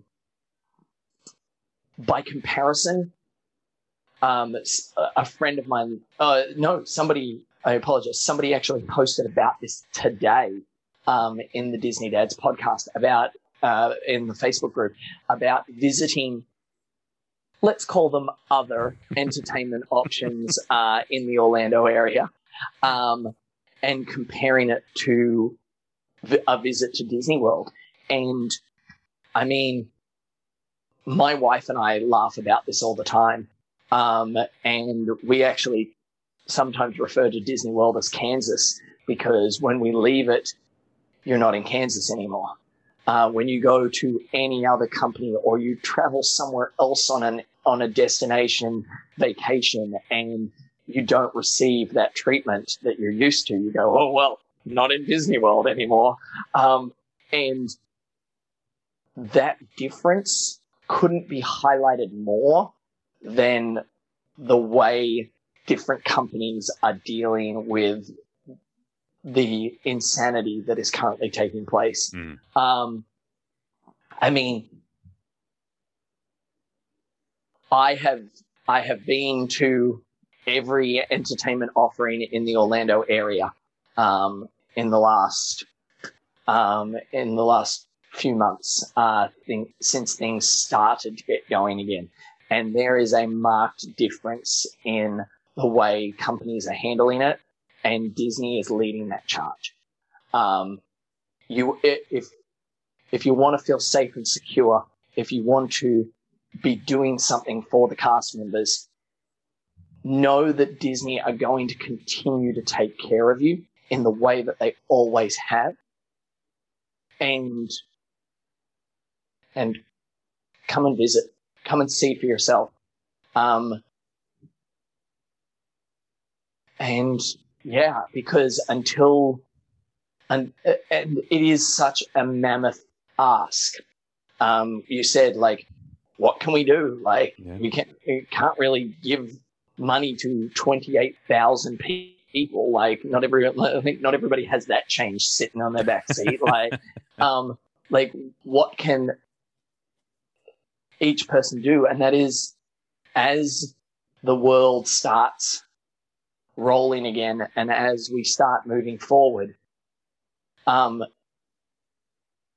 once people get back to that point, wherever that threshold is for you personally, to start traveling and start doing things again and feeling safe and secure, include Disney in those plans. And then we hear things about the state of Florida had taken away the requirement to wear a mask and things like that. And that is love it or hate it, that isn't going anywhere at Disney right now. No.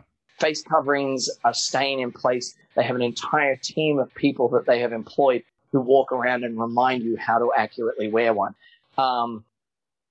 this isn't something that everybody was thinking about 2 months ago, and now they're like, whatever, it'll be fine.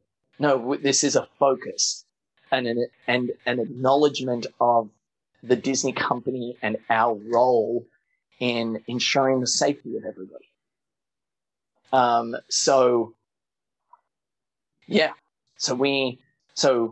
when we're looking for what to do for people, for the Disney company, come and see us once you're comfortable with it. I know it's not, and as I said at the beginning, I know it's a big ask. I know this is us saying, like, we know what's going on in the world and we know how scary it can be. But that's how we get back. That's how we turn this around for 28,000 people. I've been down multiple times. Jay's been down. We've had a lot of people in the group go down, and I've seen nothing but positive responses from everyone who's visited the park since. Yep. Myself included. I didn't really know what to expect. It's weird, Dave. Like when this happened last week, I'm coming down in a couple weeks. I almost felt guilty at first about going, and I had to kind of change my way of thinking of, hey, if I don't go, if I feel guilty in the fact that I'm still going, not only are these cast members affected, not only can we not start the journey back, but how many more cast members will be affected if people thought the way I was thinking at the moment? Now, I think it was, you have those moments where you're angry and you're scared, and hurt, and and Katie and I were talking about it, and then it quickly dawned on me that exactly that. If you want to get out, Disney's the place to go to feel safe. I feel better at Disney than I do running errands around here, in Charleston. Yeah, 100%. Totally. Now, I will say this: you kind of said something about other theme parks. There is a water park, and I love the place, but I feel very comfortable because the voice that speaks to me makes me feel very comforted. It lulls you, doesn't it? And loved. Right. And so when I hear that voice, I start to get a little nervous. Then I hear the voice come on, and I settle right down. So that's can't put that one in there. But, right. The quick side note for anybody listening is that through some of my entertainment involvement in the Orlando area, I have also had the opportunity to do some voiceover work for a water park in the Orlando area, one that's associated with SeaWorld. So if you're ever at Aquatica, we hope you enjoy the Australian tonality of that particular water park. And you really hammer it home, don't you? Oh, we turn it on and we have some fun with it. It's not quite an Outback Steakhouse commercial, but it's right up there. Yeah. It's kind of, a little bit. You actually don't have to come to Orlando for that either if you're headed to San Diego or San Antonio, Texas. All of them, huh? All three. Lovely. Now I have a reason to travel to Texas and get out there and hear that lovely voice as well. I got to tell you, when I did this, having you on was very important because I wanted to have your voice, not even the accent, but your voice as a affected cast member to speak on behalf of affected cast members. And I know that you can't speak for everyone, but you've kind of told us as Disney fans what we can do. Dave, if you're talking to your Disney family and you're talking to your cast members you've worked with and even the ones you've never met, what words of encouragement do you have for them right now?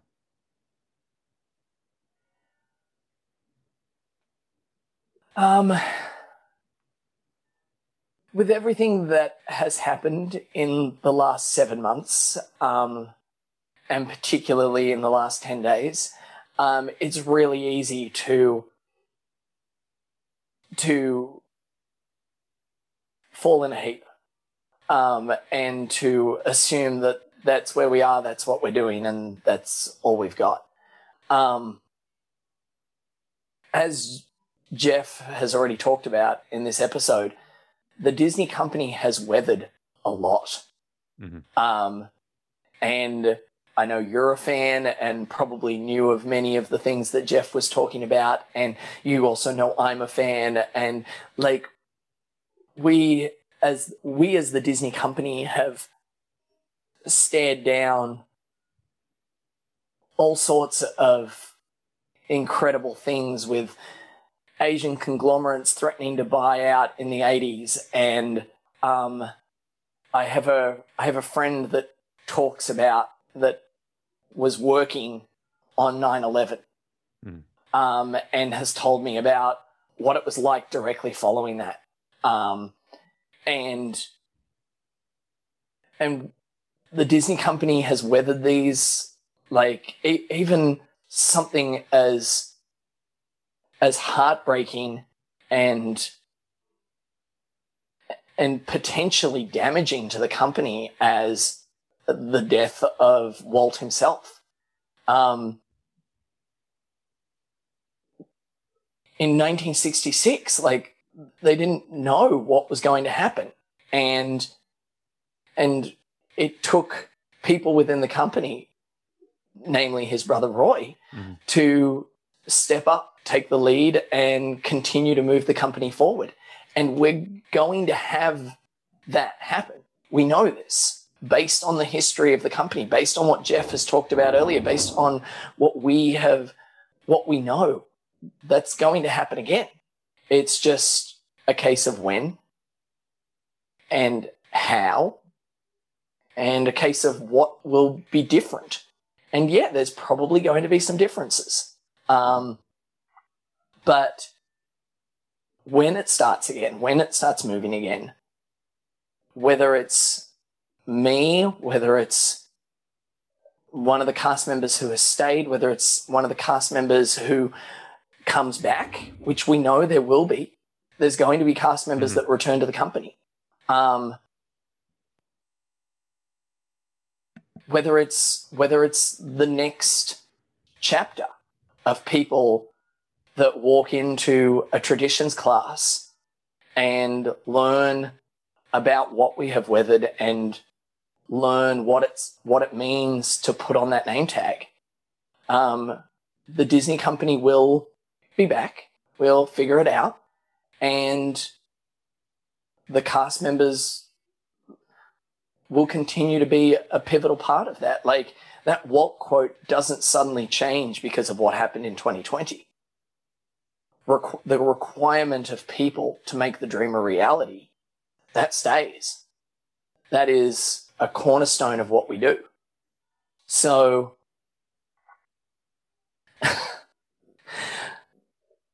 to quote a friend of mine, and one of my leaders and a cruise director of mine when I worked on Disney Cruise Line, go and do something else for a while, because the Disney company will still be there. I vividly remember me trying to figure out what I wanted to do, and having reached a point in my life on cruise ships where I wanted my next challenge and I wanted the next opportunity.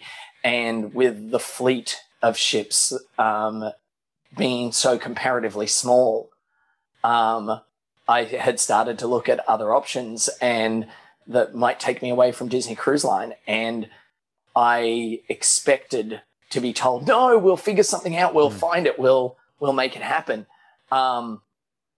And this dear friend of mine who I am still in touch with, this cruise director, said, Dave, go and do something else. Disney will still be here. It took me only 18 months to figure out where I wanted to be. But yeah.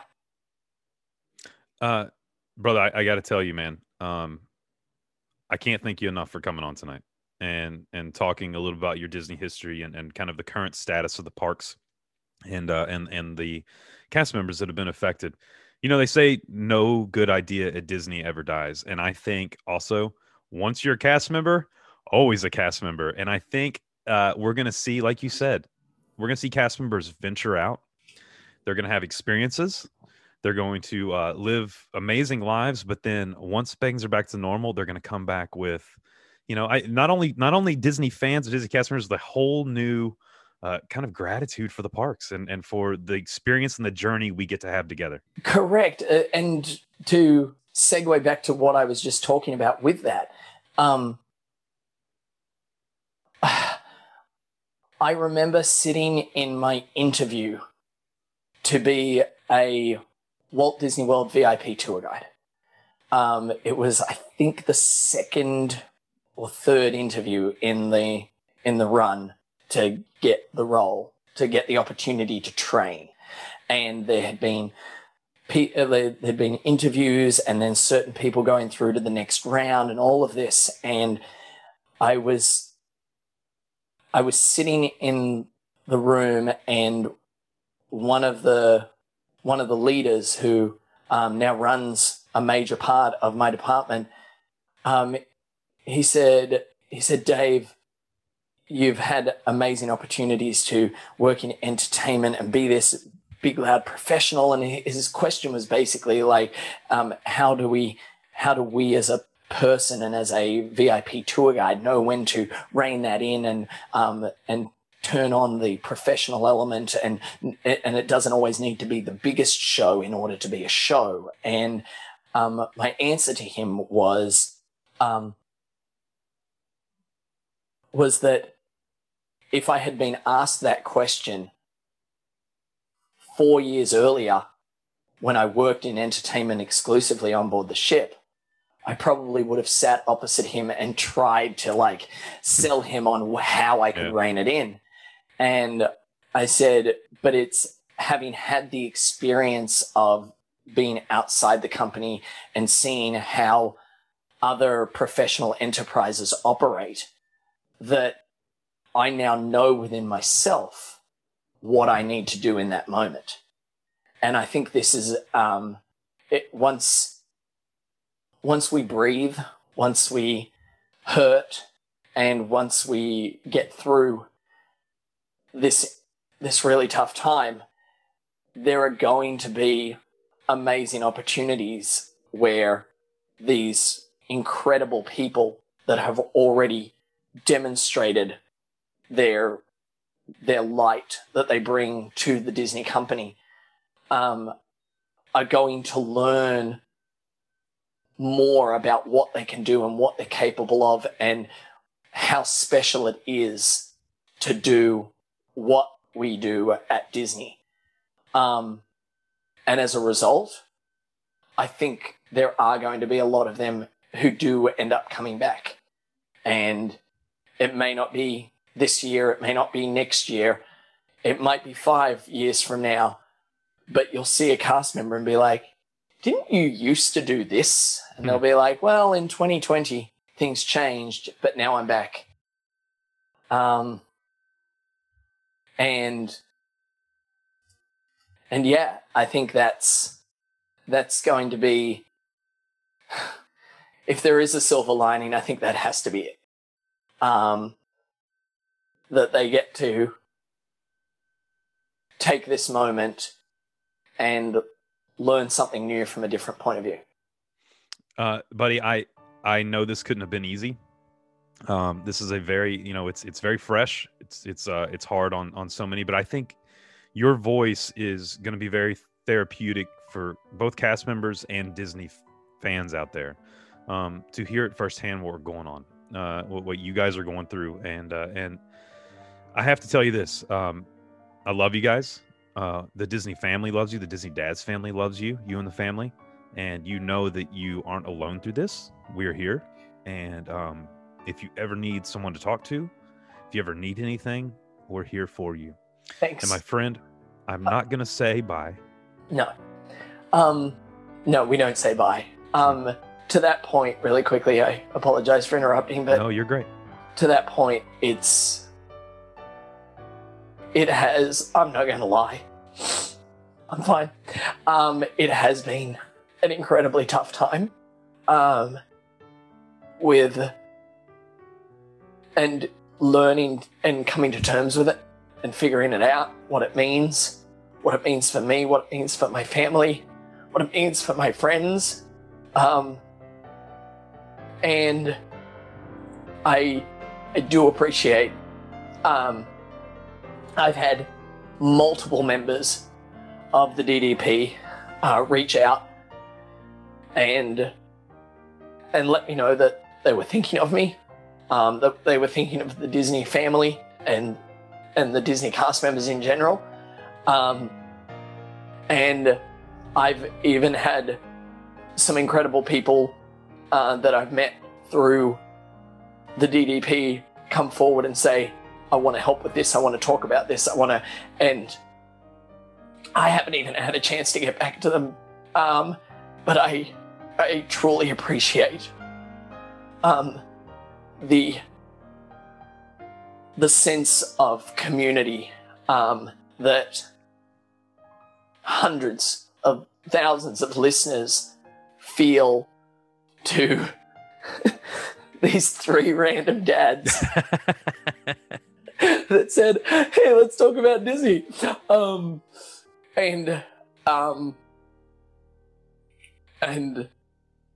I from the bottom of my heart and from the bottom of all of the challenges and grief that we're dealing with, thank the Disney Dads podcast family and Jason, Justin, and Mike.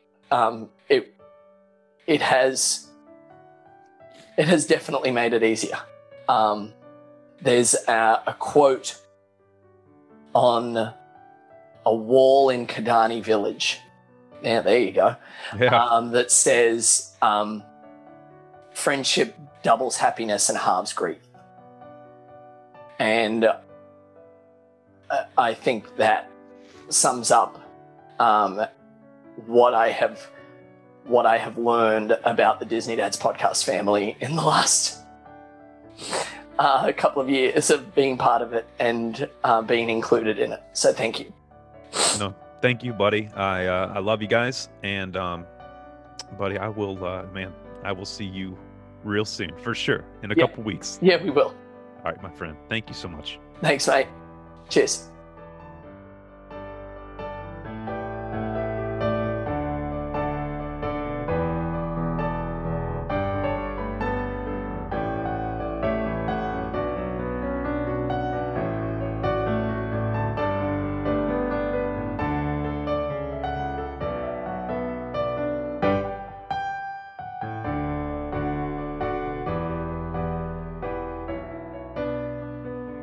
Welcome, everybody, to this third edition of this special episode dedicated to our cast members, where we are looking at the past, the present, and the future of the Disney Company and our amazing cast members. For this third edition, I'm joined by the amazing, our great, great buddy from Two Men and the Mouse, Kevin Kessler. How are you, my friend? Hey, you put me in the main event slot. Man, it's like the best booking of my life. As soon as I knew I wanted to do a show dedicated to cast members, I thought, who can I get that is, one, a Disney personality, two, entertaining, and three, I just love spending time with. And I went, Kevin Kessler fits all three of those. So, well, now I feel like I have to buy you dinner. So, well, we can do that. I'll be in Central Florida quite a bit over the next couple months. The reason we're here, buddy, is to talk about the parks. You and I love the Disney parks. You live in Central Florida. You're right there. You're right next to them.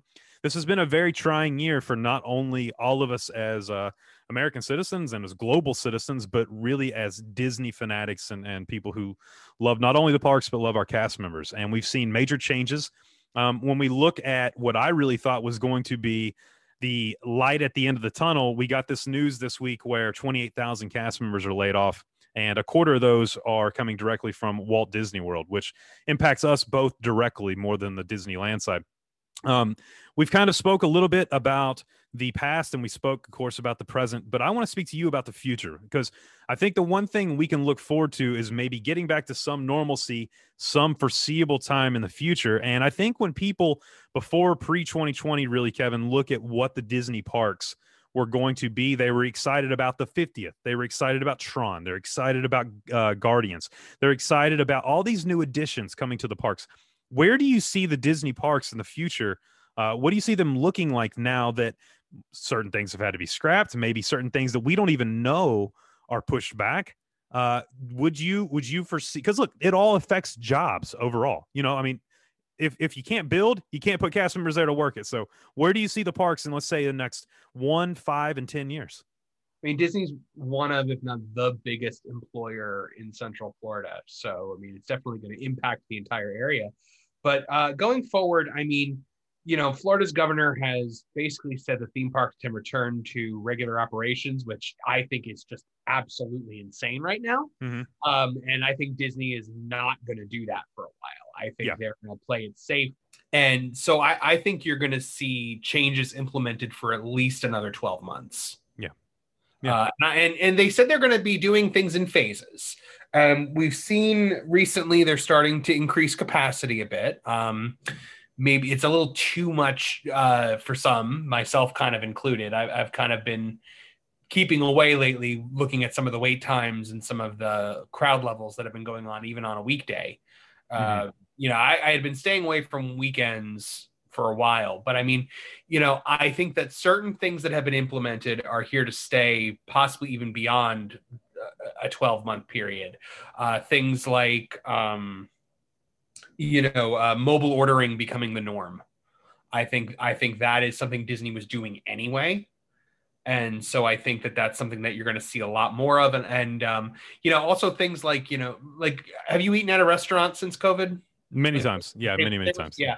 Like you have to do the QR code to get the menu on the phone. I think that's here to stay for the foreseeable future, because that's a way you can cut costs, is not having to print menus.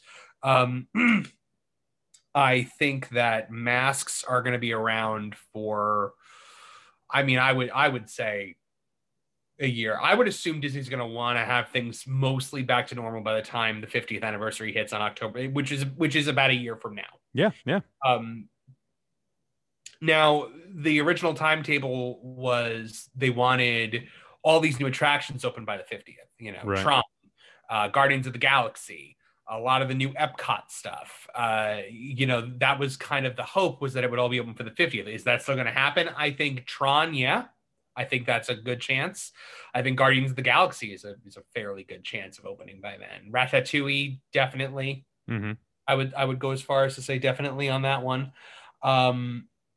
But you know, it might not be in time for October 1st, because remember when they did the 25th, it basically went from October to October. Yep, 100%. You know, so we're gonna have, and like, so I think people think that like January 1st, 2021 is gonna hit, and they're gonna be like 50 years. I don't think that's gonna happen. Right. It's gonna start on October 1st, 2021, and it's gonna finish on October 1st, 2022. Yeah, I think the bright side, if we get anything out of this, is maybe that by then things won't be back to normal enough that they won't put a birthday cake over Cinderella Castle. If that's the case, then that's a huge bright spot. Yeah, I think that. Could you imagine if they did that again? Like, I mean, I was there for the 25th. Were you there for it? I was there for it. Yeah. Yeah, it was like my first trip that like I remember, because my trip before that was like I was really little. But yeah, that was rough. It was not a good look. I know some people really enjoyed it, but for me, I mean, I like the fact that I was there for it. But yeah, like, me too. Like Pete has friends where like that's the only time they ever went.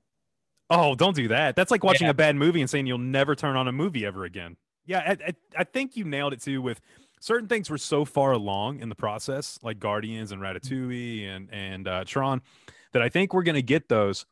I want to talk a little bit about, because you mentioned it, that the parks have been more crowded, specifically Hollywood Studios. That park in general, I was there 2 weeks ago, and I walked in.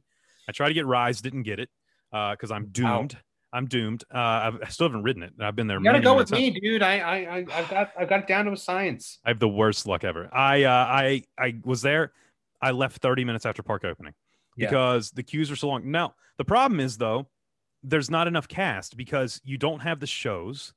You know, we're just now got the Frozen sing-along back open. Yes. But without those shows eating 1,000 or 2,000 people an hour, Hollywood Studios legitimately only has 6 or 7 attractions, if you really think about it. Yeah. And 100%. To fit all those people, even though it's socially distanced, and even though you have less people than normal with a park reservation system, it still is a nightmare. I mean, the queue, Kevin, and I'm sure you've been there and maybe seen it. The queue for Tower of Terror stretched out all the way back through Fantasmic, and then back out and then back down Sunset Boulevard.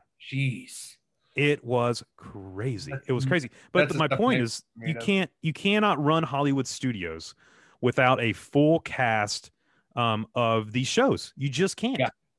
Yeah, you need Beauty and the Beast live on stage. You need, as Little Mermaid. You got to have those lasers, man. You got to have them. Yep. 100%. I love Little Mermaid live on stage because it has puppets in it, and I know a bunch of Disney puppeteers, and they're great people, and I hope they get back to work soon. But Hollywood Studios definitely is going to have an overcrowding problem, and that's not going to change anytime soon because it's the park to go to right now. Yeah. And even when things like Tron and Guardians open up, I still think that Hollywood Studios is still going to be the park to go to because of Galaxy's Edge. Oh, I agree 100%. The one perk too with Hollywood Studios, Kevin, is that especially depending on the resort you're staying at, whenever we talk about Art of Animation and some of the other resorts, you have more transportation options. So you have the Skyliner gondolas, you have the bus system. We got word this week that Disney minivan service has been discontinued. Yes. Now, they have a full service, a full fleet of Disney minivans. It's something my family, even though it cost more than a Lyft or Uber, my family used quite a bit because they had booster seats or car seats. And when we'd have our Munchkin with us, then we had that already taken care of. Plus, there was something special about waiting and a polka dotted SUV or minivan pulling up and taking you and a cast member being there to drive you. Yeah, I mean, it sucks. I never got to go on it. But I mean, I loved the fact that service existed. I thought it was a little pricey, especially because you could Uber anywhere on property for under $10. Yeah. But I think it was $25 per trip on a minivan? They started at the 25 and then they got rid of that and they started just doing it depended on how far you went. Oh, okay. See that I like. But it was still more expensive. It was still it was practically like getting a, like, you know how you get like a black car, like an XL car on Uber or whatever? Yeah. You're paying like that price. So it ended up being like $30, something like that. But my point is, so now you've taken away a valid transportation method from Disney, right? You've taken away, of course, jobs from cast members that we've lost this week. And as we look at the parks, if they continue to socially distance the parks over the next year, which I agree with you, I think they're going to. I think up until summer of next year, we're going to see maybe they go to a little more people. But if you continue to have to social distance the buses, they're going to have to come up with something new because I've ridden those buses and they go from holding, let's say, 60 people to only being able to hold 20. Could you imagine? I can't even imagine what it's like because we stayed at resorts 3 times since COVID happened. And each time my girlfriend is always like, oh, you want to take the bus? I'm like, no,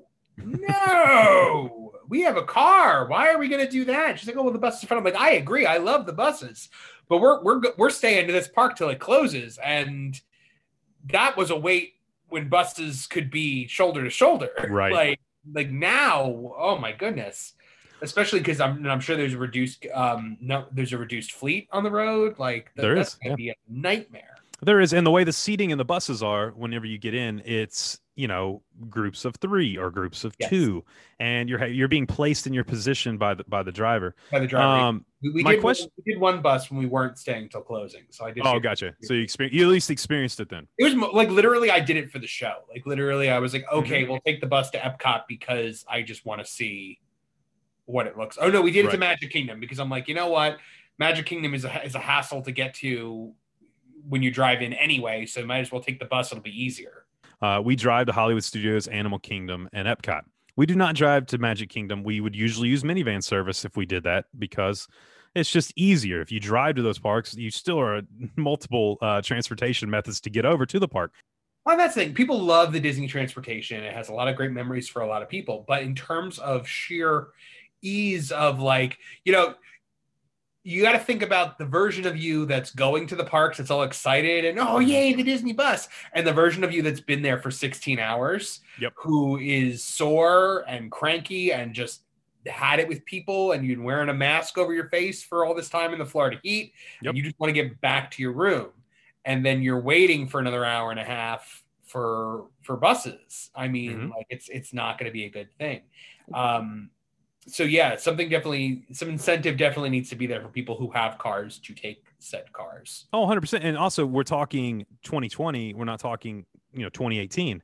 So we're talking, look, you can socially distance in your car. You're just you and your family, you're not on a bus. So now this takes away the stress from Disney going, oh my goodness, we have to get all of these guests as we try to get more and more people into the parks transported from one location to another. If we can give them some sort of incentive to, maybe it's a $5. I mean, look, maybe it's a $5 Disney gift card. Maybe it's something small, but it allows you, or it says, hey, if you drive from here to here and they scan your Magic Band and they see you're staying on property and now you're driven to the park, hey, here's a little something. Here's a pin. Here's something. Yeah. You know what I mean? Yeah. So I think that really opens up availability to bring more guests in, yet to still socially distance transportation, because that transportation is a huge hurdle, I think, for the Disney parks right now. The walking path from the Magic Kingdom to the TTC is soon going to be open. It will, yes. Because the bridge is basically done. They're just putting some finishing touches on it. So I think that's a game changer also for driving in. I mean, yes, that is a long walk. Like, that is a hike. Yeah, I've walked as far as you could before, from like the Poly around. You could get through like the Grand Floridian, it kind of cut off right there. Yeah. Now you can go all the way. Now you're going to be able to go all the way through the Grand Floridian, through the Poly, and from the Poly into the TTC, which is a game changer. But also at the end of the day, how many people are going to want to do that? Yeah. Is the question. I mean, I think that the biggest threat facing Disney for the next year, and this might be me getting up on a soapbox, so if you have to cut it out. You're good. That's what it's about. But, people are, as time goes on, people are getting tired of COVID-19. And people at Disney are getting tired of it.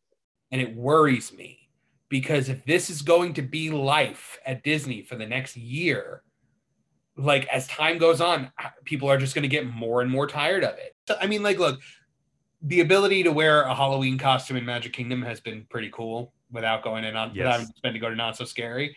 But other than that, I mean, it's a diminished experience, and I get it. But this is the way it has to be to protect not just yourself but others. Well, and I think in terms of, I always say there's like this Disney selfishness that kind of takes over certain people in the parks, where they're like, I'm on vacation and that's all that matters. Like the people who just like kind of bulldoze through other people's experience for the sake of their own.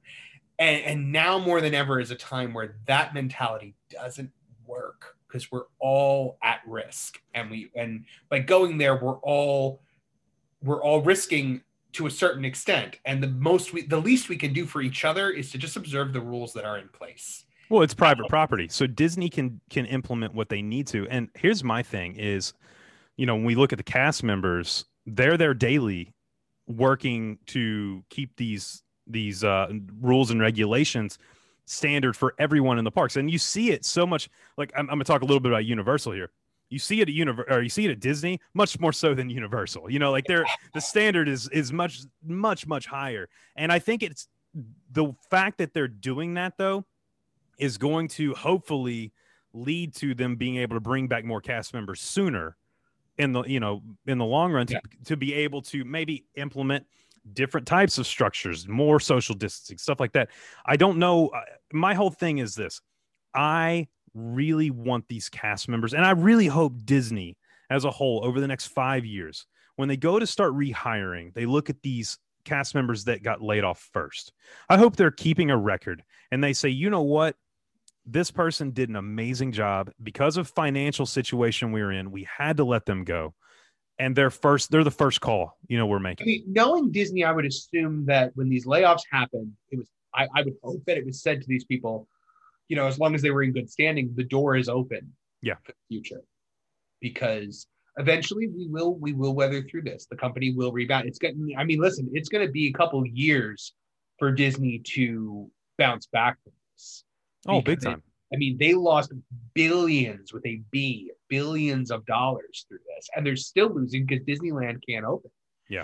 And so, when you think of the billions upon billions of dollars that they've lost, plus having the great purchaser, having Bob Iger, having just bought 20th Century Fox for no reason, that's a hole that it's going to take time to crawl out.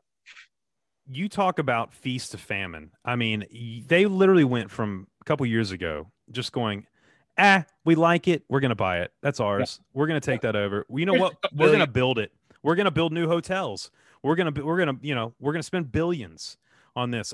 There's a quote that I was reading just the other day, Kevin. I really thought it fit really well. It happened in 1945, and it was Walt, and he said, he was talking to Disney executives at the time. And he said, "We're through with caviar. From now on, it's mashed potatoes and gravy." And it was just talking because at that time they were in a huge financial loss because of the war, weren't able to distribute films, overseas. And so they were just hemorrhaging money left and right. And if you look, that's really where we're at right now. The Disney company's having to say, all right, it's done with caviar. We got to quit. We can't purchase. We can't do all this stuff. Now we got to put away the pennies, weather the tide and just wait this through. And the sad part is that, weathering the tide does come into effect with these cast members. I guess for me, man, it's one of those things where when I heard the news, it's the saddest I've been. Yep. Because it's not the parks, it's not the resorts, it's not the transportation, it's not the rides, it's the cast members. They're the ones that create the magic. Like when I have stories, they're the ones that do it. Yeah, we were talking about this on the show, Pete and I, this week. We just did kind of like a salute to the cast members on throughout the news, and they are the magic. Like that's the thing. Like Disney can, like, look at the things that we love. We love the Haunted Mansion is great as an attraction. Well, an Imagineer who is a cast member had to build that. Yeah. We also love the hosts, the maids and the butlers. Those are cast members. The PhotoPass photographers. Those are cast members. The food has to be made by someone. The landscaping that we love so much has to be done by someone. Like cast members are the lifeblood of Disney, and to see such and it's like, I don't know if it felt like this for you, but for me, it felt like these are 28,000 people that maybe I know 10 of them. Right. Right. But it felt like 28,000 of my closest friends or family members were hit by something. 100%. And like, it brought tears to my eyes. It really did. Like, I was there a couple days before Disney closed, and it was the day that the college program kids were basically told, you're going home. Yeah. And it was heart-wrenching. Yeah. Heart-wrenching. They were crying in the parks, and I was just like, you just feel powerless in that moment. Like, these poor folks are living their dream, and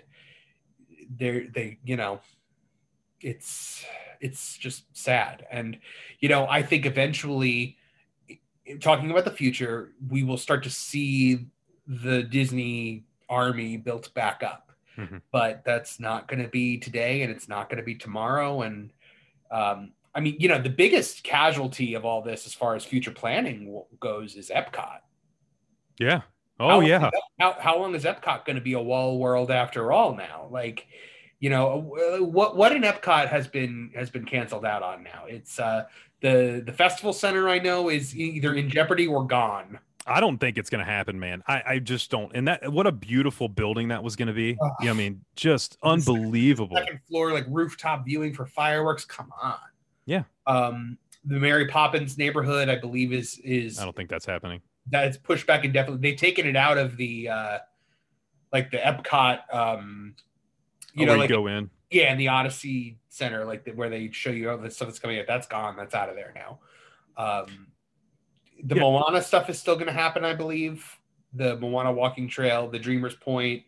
I just hope that they're able to, because the last couple times I've been there, I haven't heard any construction going on behind the walls in Future World. So somebody asked me recently, they're like, are they even working? Like, are they doing this still? And I'm like, I have no idea. It's very minimal. I know there's some going on. I know they're still actively working on Guardians, and they're doing stuff like that, But it's one of those things where, look, those are other people that are affected. Those are jobs that are affected by this. And I think the saddest part, Kevin, is this was no one's fault. It'd be easy if we could blame, you know what I mean? If we could be like, oh, you know what I mean? Bob Chapek, you were to blame. Now, I'm not a Bob Chapek fan. I'll take Josh D'Amaro as CEO tomorrow if I get that opportunity because of his love for cast members and what he does. But I really think that in the future, the mindset at Disney has to change. I think the mindset has to go from a Bob Iger mindset, yes, to more of a Josh D'Amaro mindset, or even cast members first. Yeah. I mean, or possibly even like a Michael Eisner. You know, because Michael Eisner, for so many Disney fans, his name is Mud, but yeah, that man did a lot of good, and he led them through some rough periods. All right. First off, I'm glad you said that, and this has nothing to do with this episode, but we're going to chat about it because no one else will chat with this about me. Michael Eisner did more for the Disney parks than anyone other than Walt Disney himself. 100%. Parks were always a thing for him. I mean, like under his watch, what you got studios and you got Animal Kingdom. And Animal Kingdom. You know, and you know, studios, I mean, was his baby, and got so many resorts. There was so much that Eisner did. And if you watch the Imagineering story episode about his tenure, I was so glad that they took such a positive look at the stuff that he did, because I'm like, thank you, finally. That guy did so much, and he was a friend of the Imagineering department. Big time. He was a fan of the parks. I mean, like he revitalized animation. I mean, Disney animation doesn't survive without Michael Eisner. No, not at all. The Disney company itself wouldn't have survived without the things that he did. Now, here's what we need, though. We need it because Disney animation was at that time done. I mean, done. We need a Michael Eisner now for the parks. And I really hope that Chapek stops looking at the bottom line. You know what I mean? I hope he really starts saying, you know what? Look, for me as a Disney fan, you and I both do Disney podcasts, you know, but overall we're Disney fans. I would be okay losing many experiences, you know, that we were supposed to get in the future to maybe keep cast members on and certain, because you walk through the parks now and there's little things. And I know that everyone goes, oh, it's just a lemonade stand. But that lemonade stand also has, 8 to 16 cast members probably staffing it throughout the week? You know, like little things like that. Absolutely. It's just, I mean, you know, you just hear of them taking away, like when Great Moments in History went away, like that was a stab to the heart. And that was before COVID. Yeah. I was like, why? What harm was it causing to have this show? It was injecting some life into Liberty Square. Yeah, like 100%. Outside of the Haunted Mansion, not much goes on in Liberty Square. It's the only reason I ever stopped in Liberty Square was to sit and watch the Muppets. It always drew a crowd. Yeah. Always drew a crowd. I mean, like, but see, you're losing lots of stuff like that too. Look at Yeehaw Bob's gone. Look at the Grand Floridian Orchestra, gone. When I saw the Yeehaw Bob was gone, like I literally was like, I did not order a punch to the heart today. Yeah. Like, it was, I mean, that guy's 24 years performing there. He's an icon. Like the guy should be a Disney legend if he's not already. 100%. And just boom, out. Yeah. I think that was the big ones where we go, okay, but for every one big one, there's, 3,000 people that we don't see behind the scenes that now are without a job. And this brings us to, we're talking about the future. When we talk about those cast members, and you mentioned it earlier, PhotoPass for my family in particular, PhotoPass plays maybe the largest role in our Disney vacation because it documents every memory and every time we go to the parks. I've been able to watch my daughter grow through the years because of PhotoPass photographers, and the extra mile that a lot will go to get that special shot, that unique shot. Yeah. And then finding out this week, and then I verified it with a cast member who's a PhotoPass photographer who was Lego, that we're losing 90% of our PhotoPass photographers, and they're going to put in the booths, the standalone take my picture booth that has zero personality. And that's a bummer, man. That's a huge bummer. I think now you're going to you'll have PhotoPass photographers outside the castle, outside the Tree of Life, outside Spaceship Earth, and outside the Tower of Terror, and the weenies. Maybe a few in Batu, but yeah. I mean,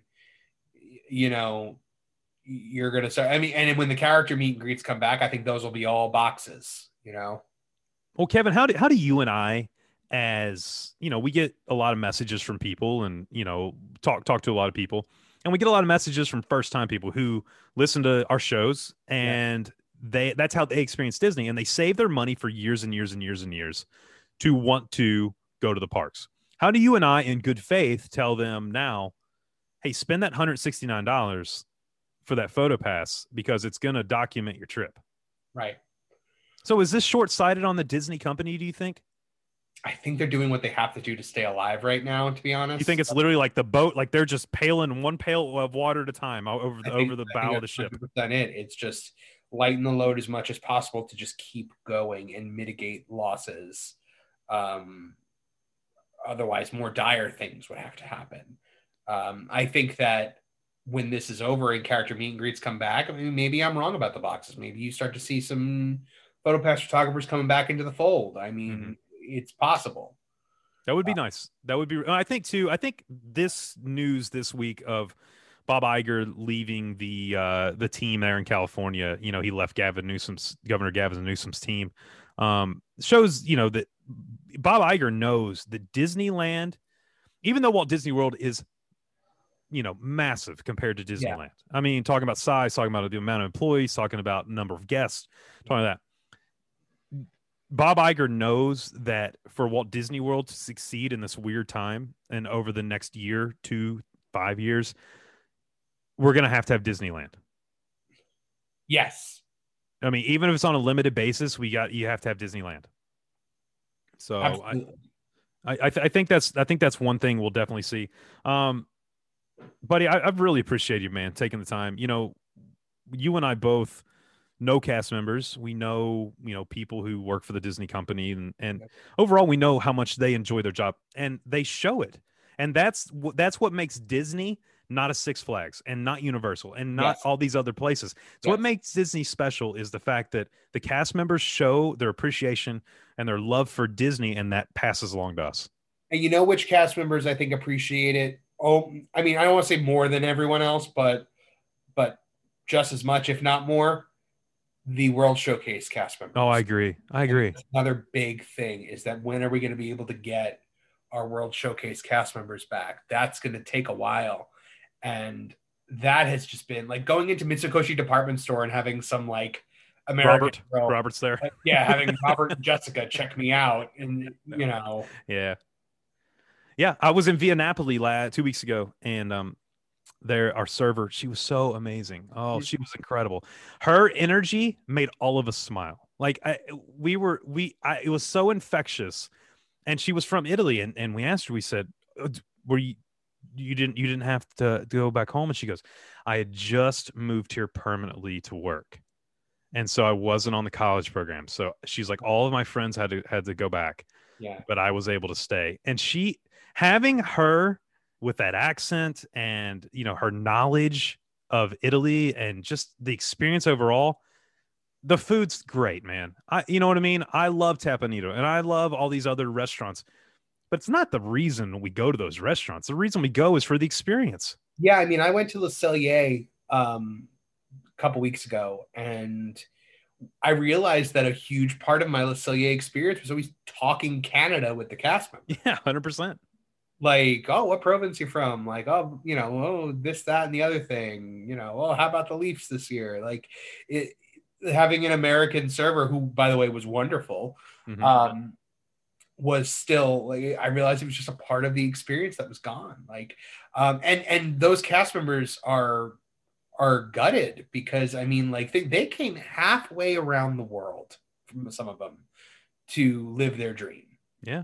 And that's not to take anything away from the folks that go, halfway across the US or whatever to do the college program. But these cast members literally from other countries around the world uprooted their lives, left all of their friends, all of their family, came to another country to work at basically a fast food restaurant for 12 hours a day. 12 hours a day for very little money. Yeah. All because of the love they have for it. I got a message recently on Morty's social media from the one girl that Morty interviewed around Christmas time in the UK pavilion. Mm-hmm. We did a whole series last year going to cast members in World Showcase and asking them how they celebrate Christmas in their country. And she wanted to know if she could share it because, her program was ended and she was trying to relive some of it. And I was just like, oh my God, yeah, share away. Like 100%. I was like, do you want, I think I wanted to like, I don't know if I did or if it was requested to like isolate that and send it over. Also things like Santa. Yeah. Like Christmas is going to be rough this year. It's going to be different. Yeah. And we're making two trips for Christmas this year, and it's going to be 100% different. You or I, either one, we are not, we can't see the future as hard as we've tried. Yes. You and I, we talked multiple times trying to see the future, and we just can't do it. We're doing our best. Morty helps more than most, but this is but not being able to look into the future. What's your hopes for Disney in the next 5 years? Recovery, and then it can get back to where it was. That it can learn where it was vulnerable to a situation like this, adapt so that should something like this ever happen again, it'll be ready for it, and seeing people get their jobs back. I'm hoping to start getting nighttime shows back within the next 7 months. Mm-hmm.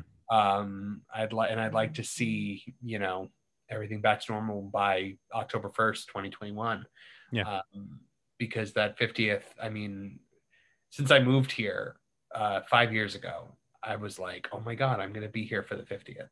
Yeah. That, I realized I'm going to be here on the 50th, and it's going to stink if it's a bunch of people wearing masks, I agree. And that's not me speaking out against masks. I'm very pro mask. Right. But it's just, it's a special time. Yes, it is a special time, and you want it to be the way it was. I think FastPass they're at the point where FastPass has got to come back within the next 2 months. I agree 100%. With the way the crowds are right now, FastPass is 100% needed. I'd like to see them implement, get a money grab, implement what they do in Disneyland. I love what they do in Disneyland with your daily. You pay $10 a day. It includes your photo pass. It's per person. And when you're in the parks now, you can grab, pass after pass after pass, as long as they're available, and you just keep going. Right. It's an influx of money that would come in. People would pay it. And I think it would be good to go. I don't want to keep you too late, Kevin. I do have 2 things left. One, as we close this up, I wanted to give everyone that's on, and I so appreciate all of you, an opportunity to speak directly to cast members. So just your words directly, those cast members affected, on how you're feeling right about now.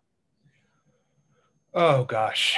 I think I would say, first and foremost, thank you for sharing your dreams with all of us, for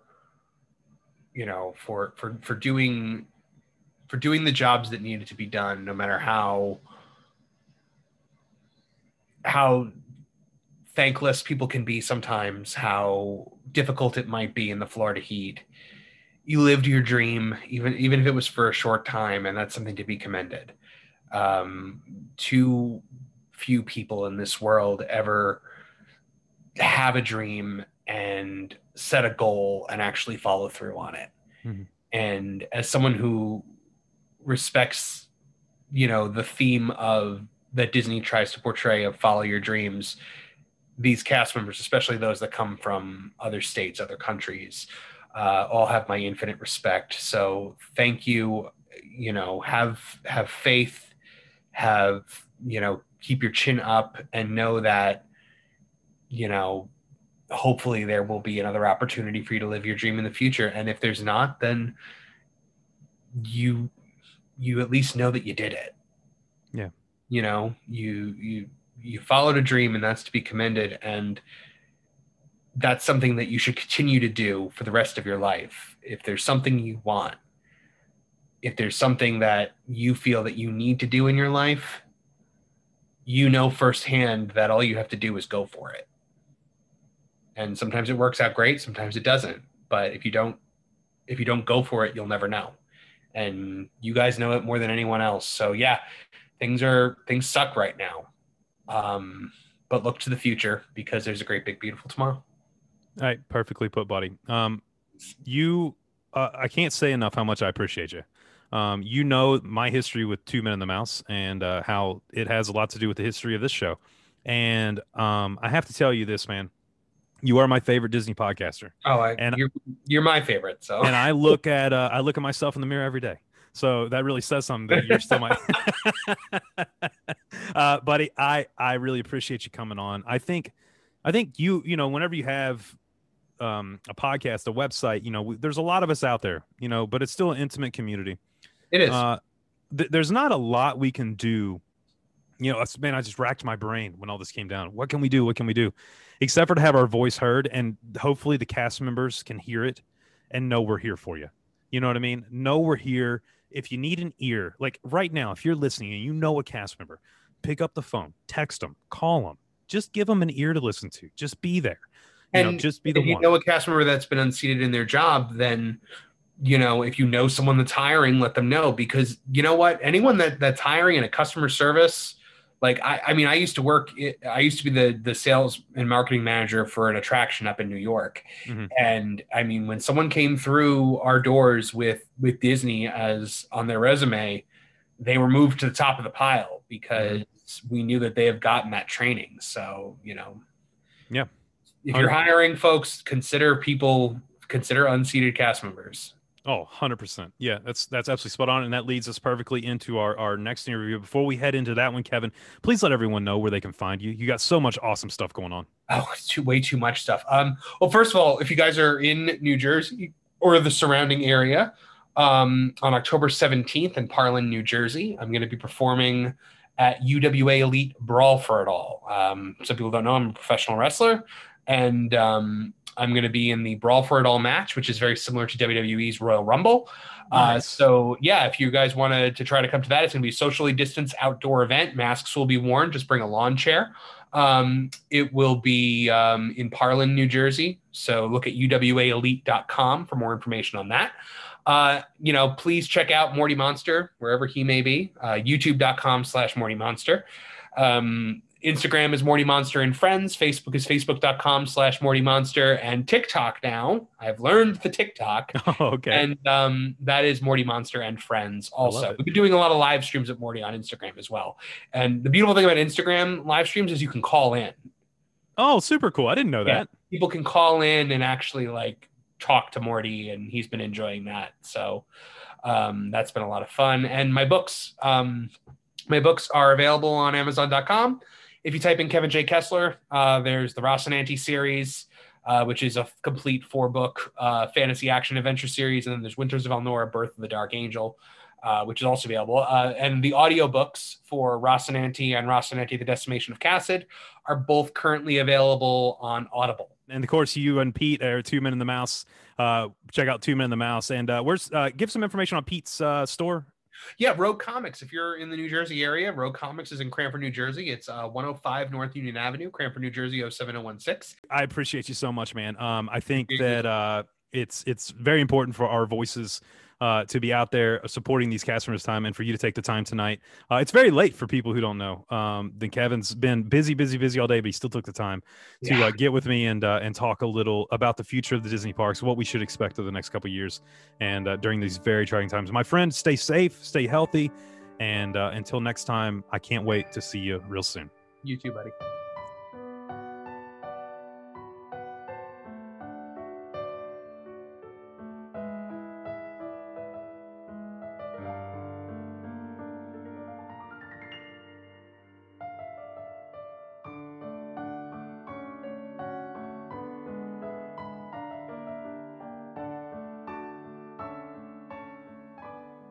Hello, everybody, and welcome to this 4th edition of this special cast members episode of the Disney Dads podcast. We've had a great time looking back at the past, the present, and the future of the parks, trying to look at, some of the things that have happened. We've had some amazing guests on, and it's been a real eye-opening experience to look at, the times we're in and really the tragedies that we've had with these 28,000 layoffs. But for this 4th part, this is a very, very important interview for me. Whenever I started thinking about this episode, I of course thought, is there anything we can do to help? And the overall answer for me was no. I can't raise enough money to help 28,000 people. I can't, I can't go door to door and give hugs to everybody I would love to. But there was one person that I know he's a great part of our Disney family. One of our really, really good friends who has a little insight as to maybe a way we can help some of these cast members. And I'm so, so happy to have him on tonight. And thank you so much for coming. My good friend, Matthew Zurich. How are you, buddy? I'm doing well. I'm excited to help in any way I can during what I would just consider such a downtime for our Disney community. So, the cast members have given so much to me, my wife, my family, that any way I can help or spark an idea, I'm more than happy to help. Well, before we get into how you might be able to help or, what we could do, I want to talk a little about Disney just in general with you and talk a little about your Disney history. When did you get started in the parks? Did you grow up a Disney kid or did you find it later in life? No, I was so lucky that we packed up our, 1989 Chrysler Mini, like the Griswold version of the minivan with the panels on the side. And my mom and dad took 4 kids down to Disney World in 1990. And I'll never forget, we stayed off property at the guest quarter suites, which is in, I think, the Kissimmee Lake Buena Vista area right over there. And ever since then, I've just been so blessed to go about once a year to Disney World. And it's where my family goes to connect. And we've talked about that quite a bit. We just connect to this day. I mean, in January of this past year, 14 of us, and now we've got, nieces and nephews and grandkids all together.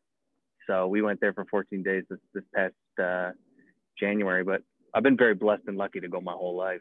Man, you and I both, we love the parks, but we both appreciate, I think, more of what the parks are. And the parks are, yes, we ride rides. Yes, we eat good food. Yes, we, enjoy the hotels and the theming and everything. But the parks are the cast members. And the parks are the memories that the cast members create. And you and I were chatting just a little bit before, and you were saying perfectly, the impact these cast members have on a vacation lasts longer than any time you may have rode an attraction or had a good meal or anything like that.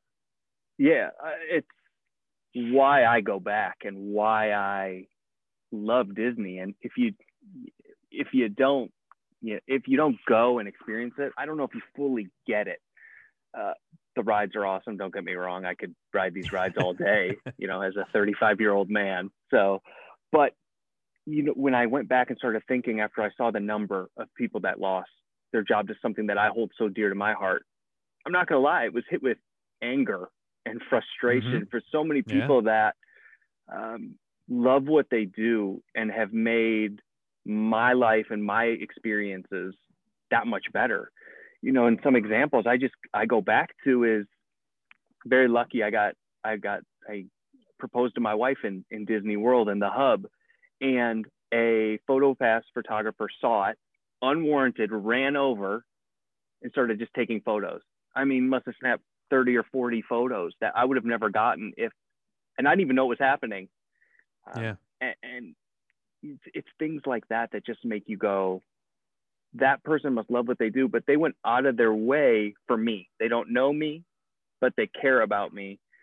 And we all have our favorite, whether it's a server at a restaurant that we request when we go to Grand California and at one of those hotels, or for you at that California Grill, I know, or people that we've just built relationships that you kind of see over time be affected by this. And to know that helpless feeling, it breaks your heart. And any way we can help get back to some normalcy, any way we can help get these people back on their feet, whether it's back at Disney or not, we have to do.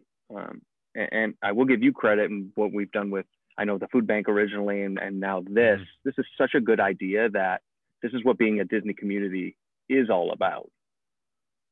Yeah. I think it's hard too, because like you said, a Disney community, I almost feel like we take and take and take and take and take. You know what I mean? Like throughout the years, we're just like, okay, I've had great times. It's my time. It's my family's time. I have, all these. And every time you go, and not that you take it for granted, but you just never expect something like this to happen. Like never in 1,000 years did I ever expect that all of a sudden my friends and cast members that I know and don't know are directly affected by this. and you see these people who legitimately love the lifestyle of being a Disney cast member, and they love the putting on the pin and putting on the name badge, you know, and going to work and creating memories. I've talked to cast members, and I'll say, what's your favorite part about working at Disney? And I swear 99% of the time, it's not, I get free into the parks, or I get discounts, or I get to go to Cast Connection, or I get to do this. It's, oh, I get to create memories. Let me tell you about one. And then they always hit me up with a memory they've made. You know, I remember back, it was funny, you were telling the story about the PhotoPass photographer. I remember back, we were in Epcot, and Riley was maybe 2 at the time, or 3, and she had a stuffed animal. She's probably 2. She was young, had a stuffed animal, and that was her, like, dude, that was her, like, main squeeze. I mean, that thing, like, went everywhere, traveled the world, and she lost it. Like, it just was gone. And a PhotoPass photographer saw her crying, and he came over, and he said, "You guys come with me." And he walked us over to one of the gift shops, and he said, "Just wait here." And he went back and he talked, I guess, to the manager, to the lead, whoever was there. And the lead came out and said, "Go right now over to that wall," and took her over and let her pick out any stuffed animal she wants. And just said, "Here you go." And just that little moment, like to Disney, that probably cost them 50 cents, you know? But that's a memory as a parent that I'll remember forever. So yeah, it's amazing. That's it.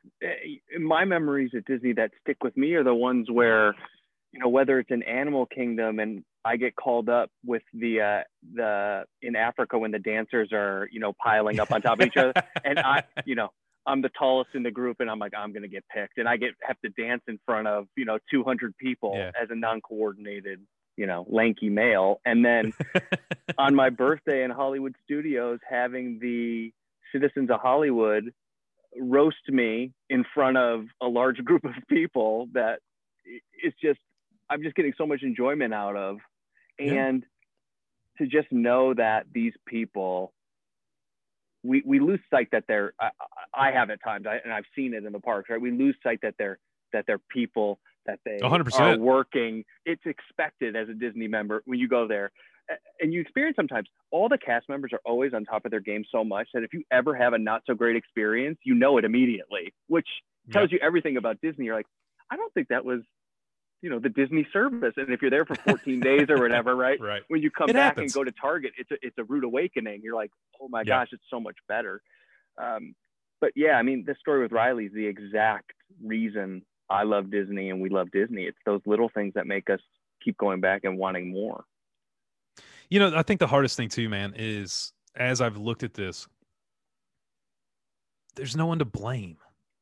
And that's the hard part, is I would love to be like, you know, oh, you know, they purchased another thing, and now they've overspent, and now they have to lay off cast members, and it's going to be not the same experience. But I can't do that, you know? And like you said, when you first felt it, you felt anger. I did too. I mean, I felt true like anger because I knew the hurt that was in the Disney community. And I found out about it even before the news had broke nationally. I got a phone call and was told directly by a cast member who had already gotten the notice. And I didn't know what to say. You know, I didn't know what to say, because it's just, there's nothing you can say that's going to make that moment better. All you can do is listen, be present, and just try to be a sounding board and a friend to these people. And, you know, it's 28,000 and about a quarter of them are Walt Disney World employees. That's, I think, what this show, what we are trying to do. Yes, we want to help you in any way we can, but we're here, and we just want you to know that we love you and appreciate you and everything you've done for us. And, you know, this has been the whole premise of this episode. I know it's a long one. People right now, as they're listening, are probably almost about 2 hours in. And I really appreciate people taking time and, you know, right now picking up the phone, calling a friend who's a cast member, texting a friend's cast member, you know, sending a message on Facebook, even groups like the Disney Dads or the, you know, bigger groups on Facebook. Just put a comment down. You know, we appreciate you, because they see it and it means a lot. Yeah, I think we forget, right, to lead with empathy. And sometimes you can't say anything at all. And that's really difficult. You want to fix things for people that you care about and that have done so many things for you. And when you can't, it's hard. And I would just, to add on to what you said real quick is, if you are affected, don't be afraid to ask for help. And if you know someone affected, don't be afraid to reach out for help, to ask if they need help, to extend help. Because some people won't always ask for it, but if you know they need it, any way you can.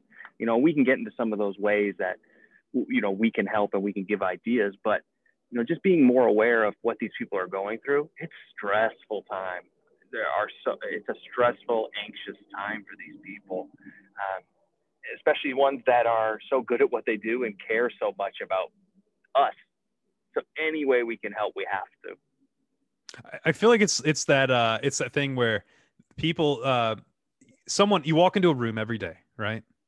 For years, for a decade. And every day someone looks at you and says, I appreciate you, right?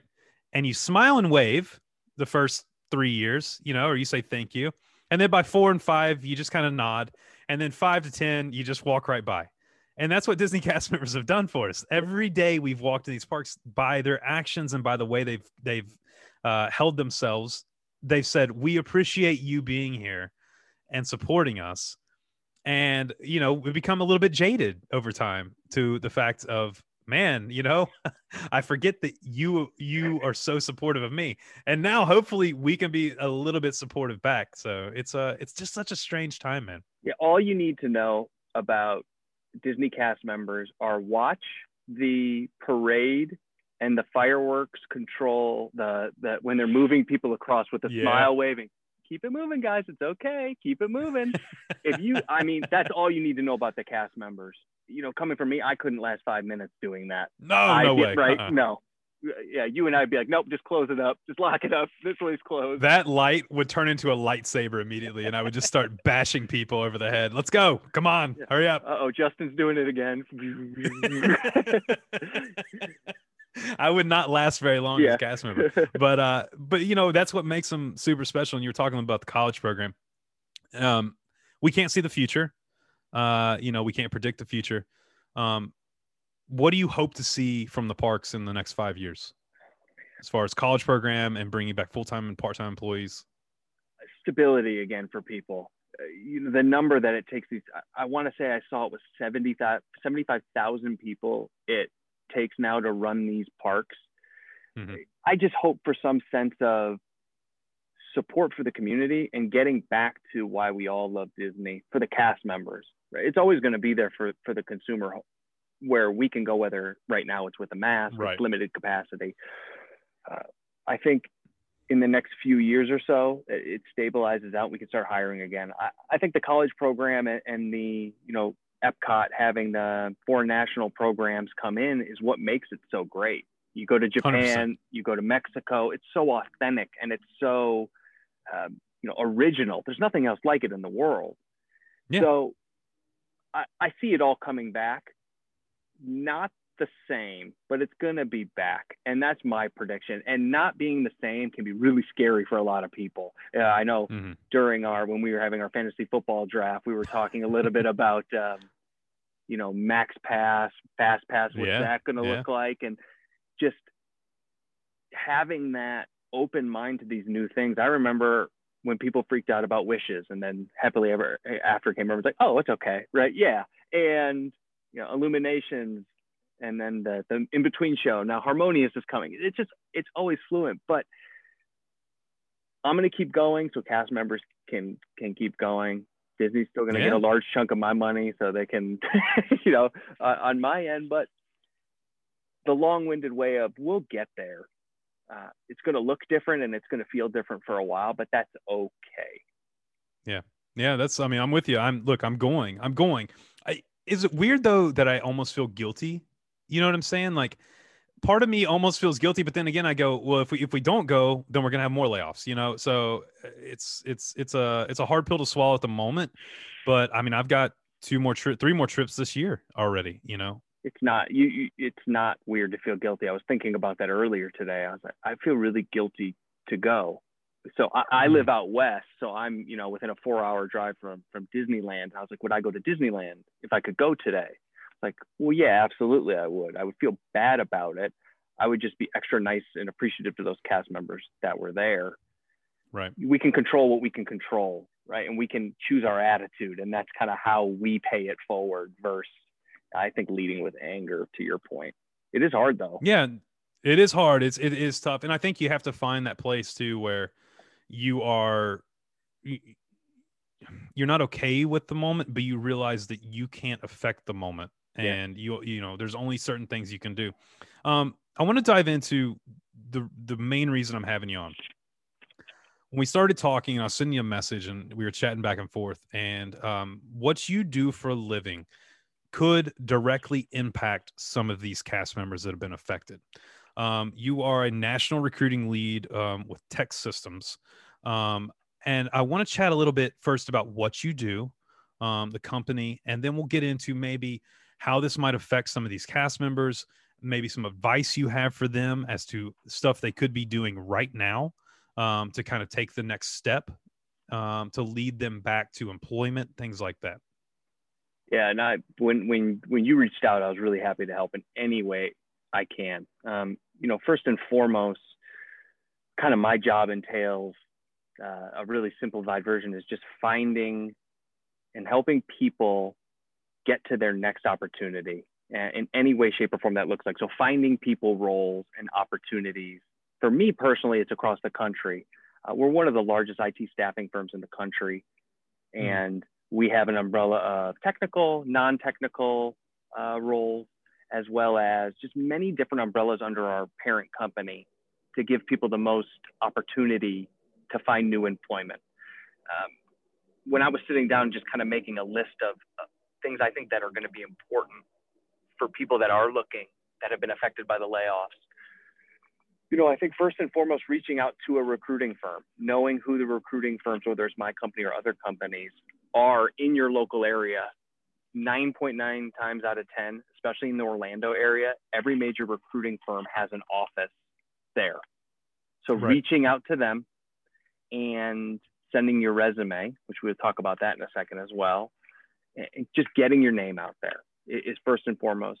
Because Justin, in this time, and your business has been affected, my business has been affected. You need to you need to cast the widest net as possible right now, which can be really difficult to do because you don't know where to go. And a recruiting firm is a great place to start because they have access to a lot of different opportunities that you're probably never going to see, which is, I think, a great place for us to start. Yeah, definitely. Go ahead. No, I'm sorry. No, go ahead. Go ahead. No, lead us right in. Yeah, no. My second part, and I think it ties in with that when you start talking about resume. First and foremost, do not ever pay for someone to help you with your resume. There are plenty of people, myself included, that will help. And we can share my email with Justin for the show notes, and feel free to share that with anybody. I am more than willing to help you with your resume. Hop on the phone, do it over email for free. The 5 years I've been doing this, probably up 5,000-6,000 resumes at this point. I've got some experience, and it's just a part of the service and a part of the opportunity that we offer. Yeah.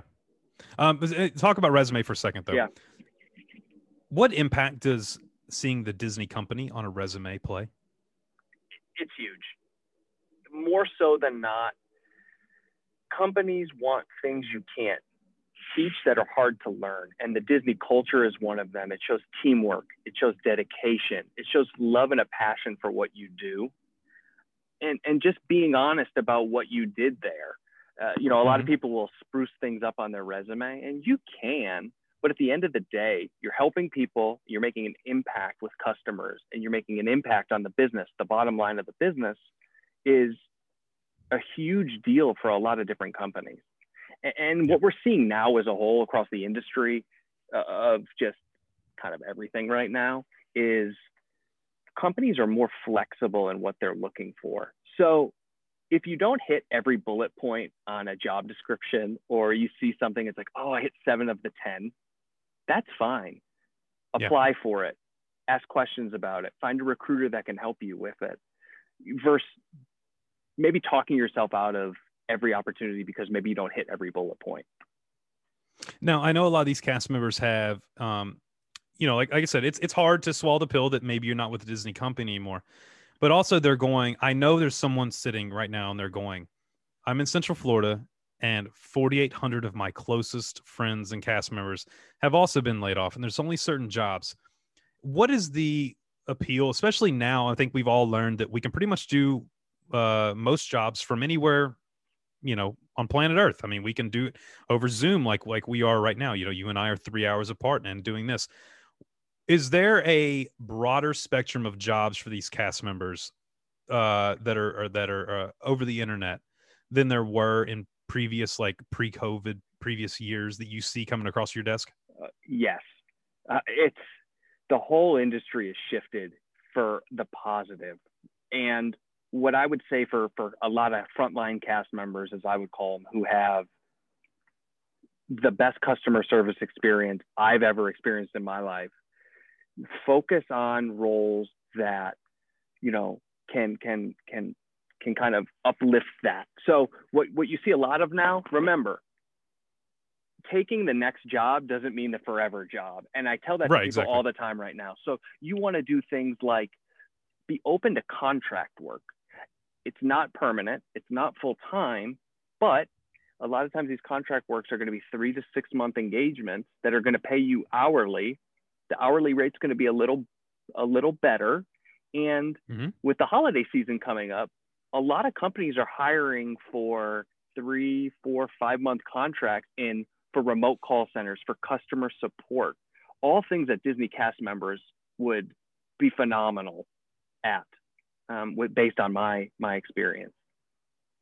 Yeah, definitely. I think that's been the cast members I've talked to. They've said to me, how am I going to find a job in Central Florida? And I think that's one reason I wanted to talk about that a little bit, was because I think you got to kind of get out of that headspace of saying I have to be present, in Central Florida to work a job in Central Florida. Like there's jobs open all around the country, that finding a recruiter like yourself, like you said, you might know, or you do know, a vast majority of jobs that they'll never see. So finding a recruiter is really huge in finding maybe the next employment that they could really use at this time. Oh, it's you have to cast the widest net possible. I always tell people that I've recently talked to in other industries that have had layoffs. Right. Number one, work with a recruiter. Number two, ask for help. Let people know you're looking. People want to help. They just don't know you're always looking for help. I'm one of those people. I'm really hard. I don't always ask for help when I need it. And there's times people are like, I wish you would have asked me a month ago. And I'm like, I should have asked a month ago. And it would have saved me some time on my end. But think about, you're competing with a lot of people in Central Florida. Think about jobs and think about opportunities maybe you've wanted to do before that you've never had the time for. And I know that sounds way better and maybe not practical in the time. I look at what I do in recruiting. I would challenge a lot of people to look at what I do and try to do that.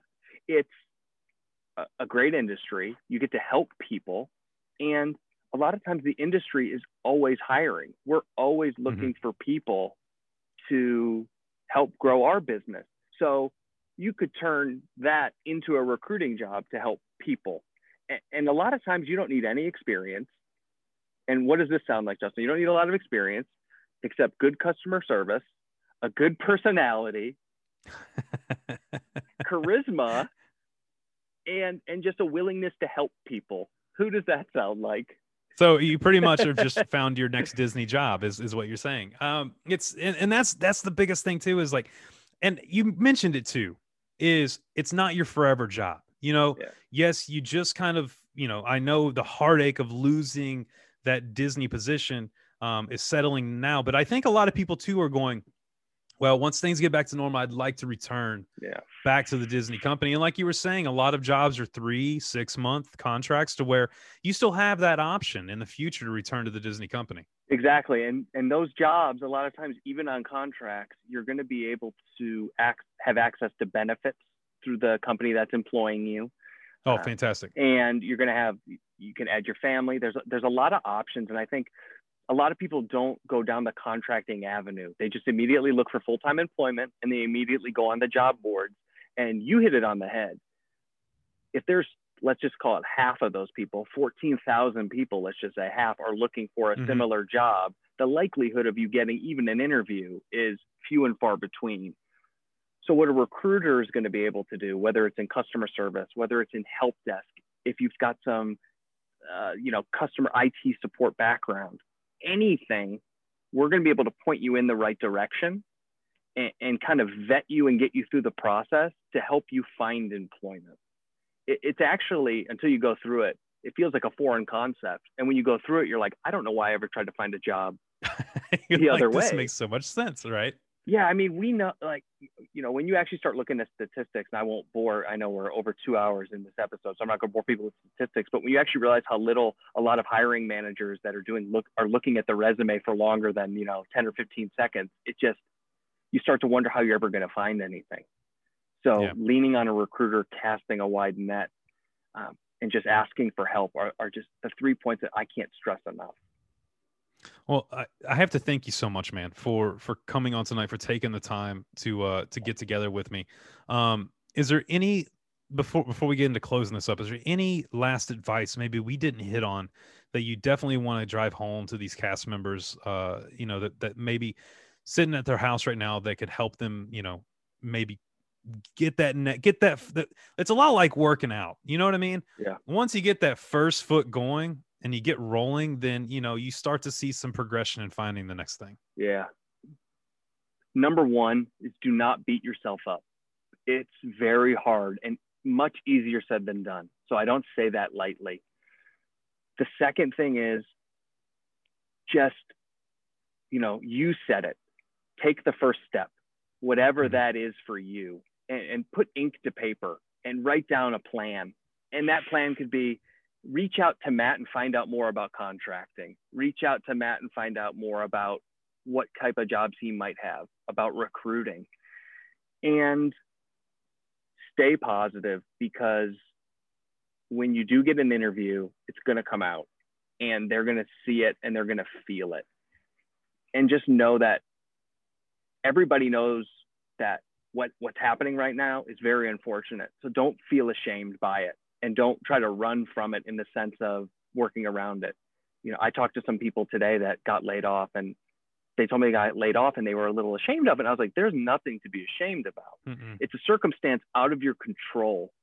It's our job to let's get you in a happier place and to move you forward, to give you some sense of stability back. And that's all people want. Losing a job, it's just so stressful on you and your family. And just when I heard the number of 28,000, my head immediately went to, it's way more than that. It's the families and the people that rely on those that are affected. And I was hit with this great sadness. So again, I just appreciate you and the Disney Dads community for such a positive place that we can do this. I will honestly say there are not any other Disney communities on Facebook that can rally so quickly and do something. If we help one person, it's a success. Well, now you got me all choked up here, man. It's easy to do. I choke up easy, but I do have a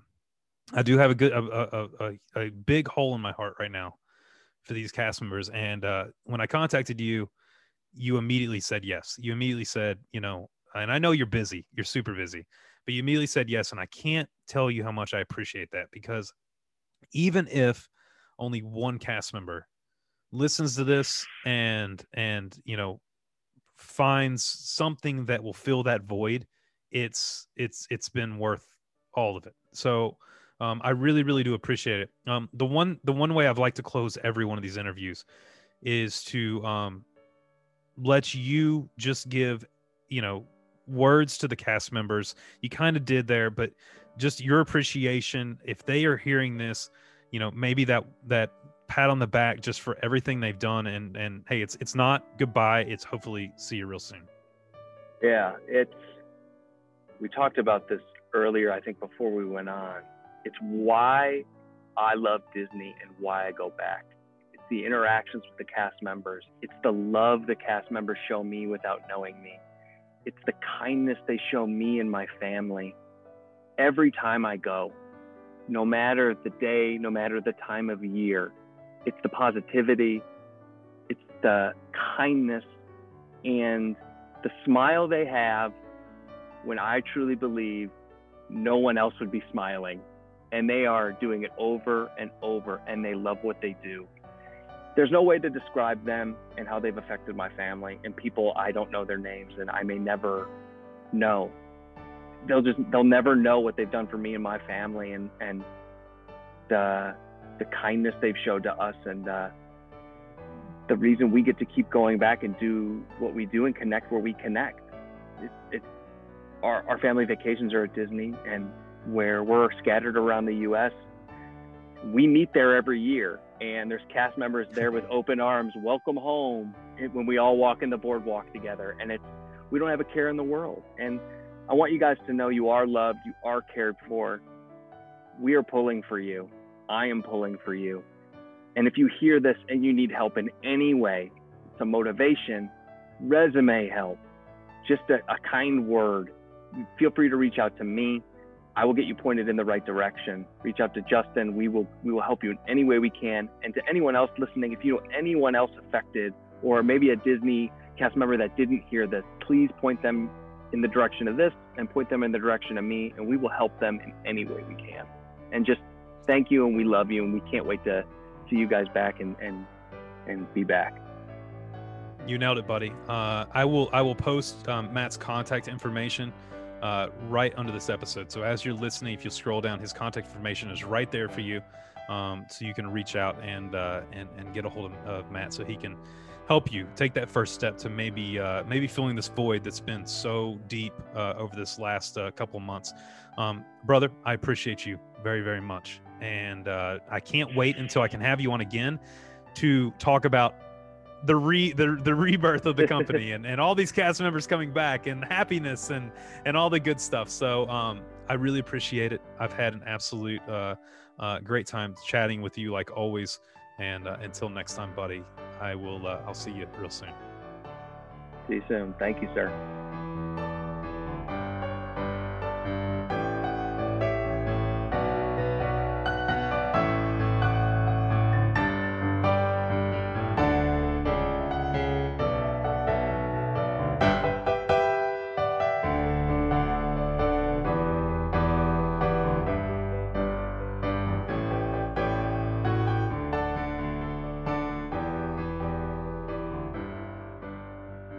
Man, what an emotional episode this has been, to talk to these four very unique, amazing people that all have fantastic views on this subject. And it's hard to talk about things like this, but I think today and this episode really warrants the 3.5 hours we've spent together to dedicate to these cast members. To close this episode up, though, I gotta come back to my buddy. Thank you so much for making the time tonight to come back in. I know you had a chance to hear each of the interviews, and I want to chat a little bit about your thoughts. So tonight, Mike, how are you, buddy? It's good to have you. I'm good. Obviously, you and I, we chat most sometimes more than me and my wife chat. And after listening to this episode today, all of the interviews, I really wanted to chat with you and talk about it. But I said, you know what, I got to save it for the show because, I want to give you my raw emotion from what I felt today. And man, you did an amazing job. It was absolutely incredible. Like you said, these are four people with amazing points of view.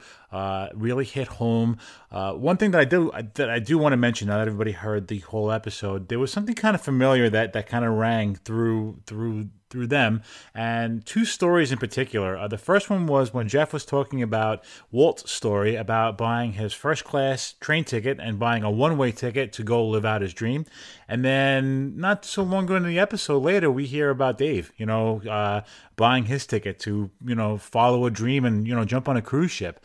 And I saw a real similarity there, jumping into the unknown, doing something you want to do, and just really, going at it with 100%. I mean, more power to Dave, because I don't have the courage to do that. You know, I don't know if I could ever do that. I went the safe and easy route, you know, with my job and career, and you know, I've never taken risks like that, you know, and man, more power to him for doing that. And, you know, listening to Kevin talk today about, you know, the future of the parks and what's going to be, you know, what we think is going to be there, especially him being in Florida and seeing what's going on down there firsthand, was great. And, of course, Matthew. You know, Matthew's such a great guy, such an amazing part of our Disney family. And to have him give his, you know, advice and perspective about, you know, looking forward in the future and what marketable talent that Disney cast members have to bring to a, you know, a workplace environment. You know, it's amazing. You know, I spent 10 years with the New York Mets, and their training is a lot like Disney-like. You know, they have the same kind of values and whatnot. They can't come anywhere near the scope of what Disney does, but that's the type of model employee that they really aspire to have, you know, in the customer service base and in the venue base. And you know, they said, listen, we could have the worst team in the world, but if we have a good staff to, you know, welcome the people to the ballpark, then, you know, you're gonna have attendance, and you're gonna, you know, be successful. And you know, we certainly see that a lot with Disney. You know, it's not all about the roller coasters; it's about the amazing experiences that they brought forth to our families. I think what's taken kind of precedent throughout these interviews, you know, I didn't know what to expect going in, because it's so emotional to talk about as not only a Disney fan, but then to have people on who are either directly affected, or their livelihoods are directly affected, or just, you know, their lives in general as Disney fans and Disney personalities are affected. It was a very emotional time, and it really, to be honest, man, I love recording. I love doing this. I love being with you guys and doing this. And a lot of times, where you were kind of mentioning earlier when we talked about it, the episodes are fun, they're lighthearted, they're jovial, they're just a blast, you know. This one took it out of me this week to try to really, because it's just so hard, man. It's so hard to even wrap your head around what's happening with all these Disney cast members and with the parks.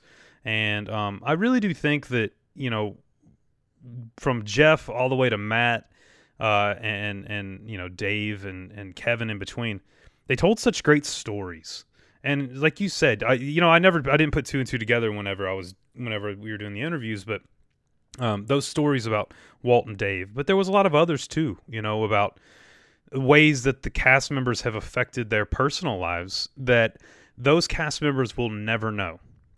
They'll never know that they played that big of a role on someone's individual life. And that really stands out to me throughout all of this. And I hope it's something that, if you're a cast member right now and you're listening and you've been affected, or you know someone who's been affected, I hope you're proud of yourself and you're proud of them for the joy that they have brought to families for years and years, and the memories they've helped create for these families, because there's not too many people and not too many jobs around the world that I think people can say that. And a Disney cast member is definitely the gold standard of creating memories and making a place magical, that, you know, you pay to go and spend time with your family, but they create the magic whenever you're there. I agree.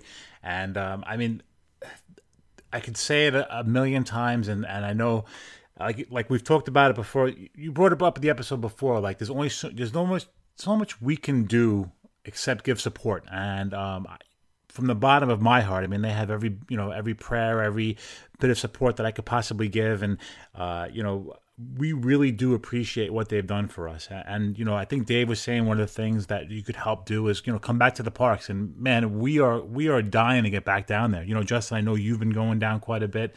You know, Jason's got a trip planned. And believe me, when my state allows, so to speak, for me to be able to come back and not have to take off of work or whatever the case may be, I will certainly, you know, we'll be the first ones down there. You know, as soon as we get the A-OK that it's okay for us to, you know, safely travel according to the standards. And, you know, unfortunately, I have a government job, and if I do leave the state and I come back, then I have consequences. So it's not that I don't want to go. It's not that I'm not safe and that I feel safe in Disney. It's a matter of, you know, I'm tied that I can't. You know, it's just unfortunate because of the circumstance that we're in.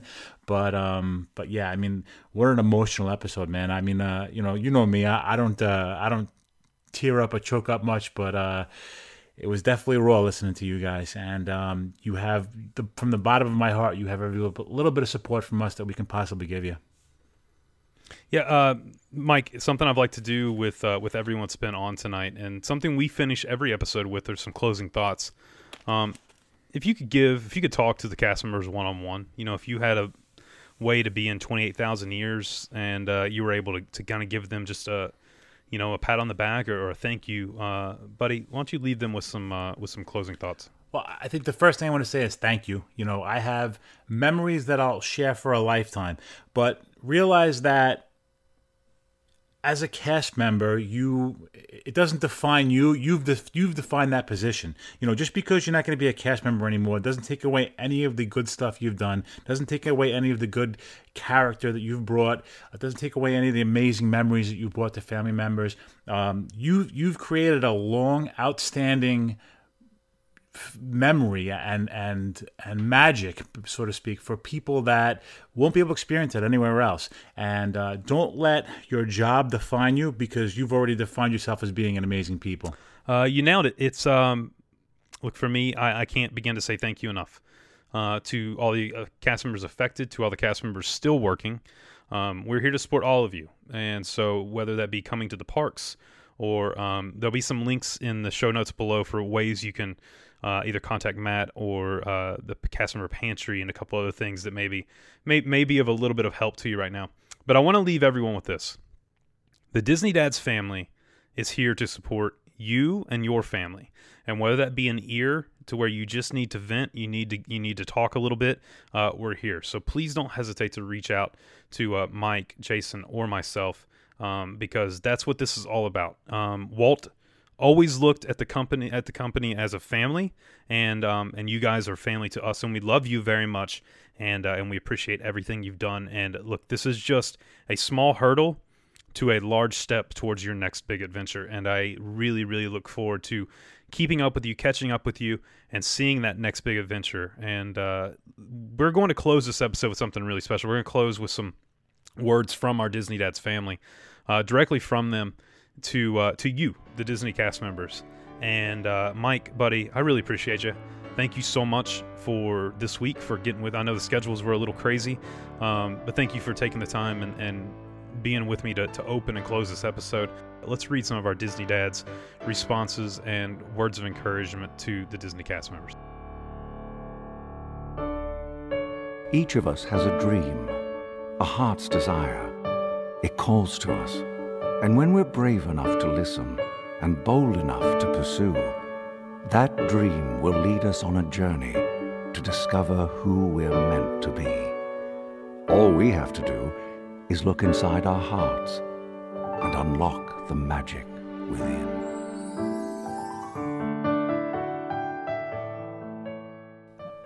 All right, our first email is from Andrew Hage, and it says, "Hi guys, my favorite memory of a cast member was on our first trip. Our daughter, who is 11 now, was 2.5 at the time, and we were there celebrating her being cancer-free for 1 year.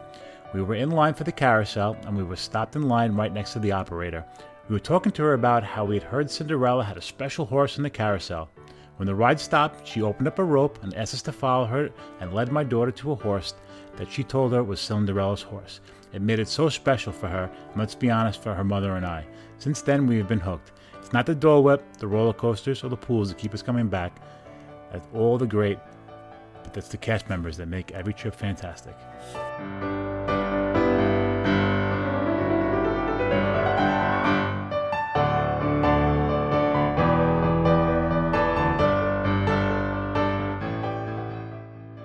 From our good buddy Michael Taylor, says, "To all cast members past, present, and future, thank you for everything you do for us and giving us the most magical experience possible every day.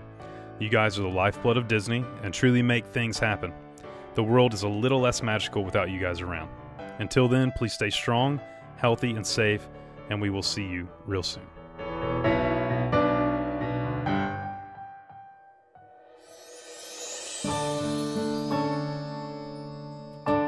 Some people are worth melting for. Say goodbye to the pain of the past. We don't have to feel it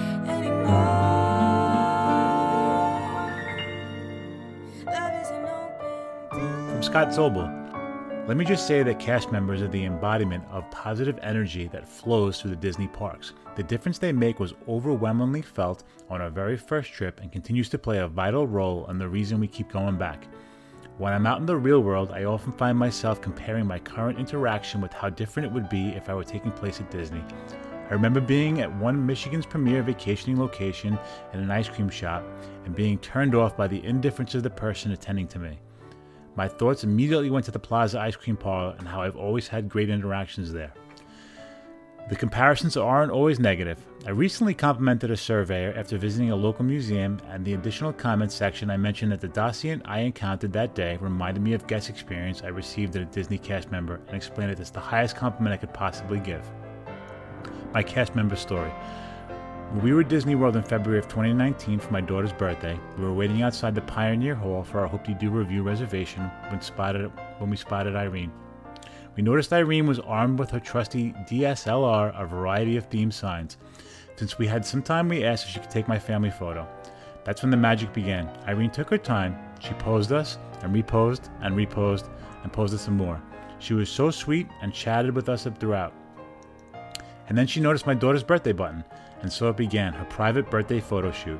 We've had a lot of great PhotoPass experiences over the years, but that's one that always comes to mind, and everything had to do with Irene. Moving inside, let me quickly say that one of the best overall experiences we had at Walt Disney World was the Hoop-Dee-Doo review. The food, music, laughter, and Disney energy were as good as it gets. But I'll never ever forget when my son, who isn't interested in being in the center of attention, was asked to participate on stage. Kudos to the cast members, performers who took this boy, who refuses to perform in front of 24 people at Tales with Belle, and coached him up, dressed him up, and took him up on stage, for them to perform in front of 350. It was such a proud moment, and I thank the cast members for putting him at ease. Irene and the Hoop-Dee-Doo review cast are one of the best Walt Disney nights ever for our family. A few additional shout-outs go to Eleanor from Coronado Springs, Patience, the Main Street balloon handler, and Adolfo, the palo waiter on a Disney Dream.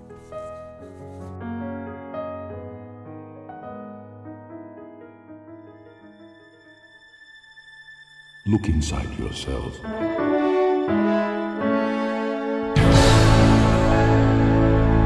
are more than what you have become.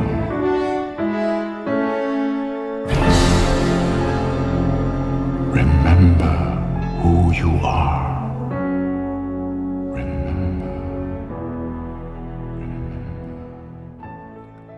From Tim Jackson, he says, during our family trip last year, we had a fast pass for a character meet in Animal Kingdom. Well, the line was longer than normal, and one of our sons, who was 2 at the time, wasn't having it and threw an epic, inconsolable tantrum. We've all been there, buddy. Right before it was our turn, Mickey wandered into the queue area to see who was making all the noise and carries him into the PhotoPass area. He instantly calmed down and gave Mickey a huge hug. The rest of the crew was great as well. The photographers talked to all 3 kids and spent a solid 5 minutes with us and took close to 100 photos while we were there. They saved our morning and gave us some of the best memories of the whole trip. When we got back to the hotel, we sent that team a huge thank you on the Twitter feedback account.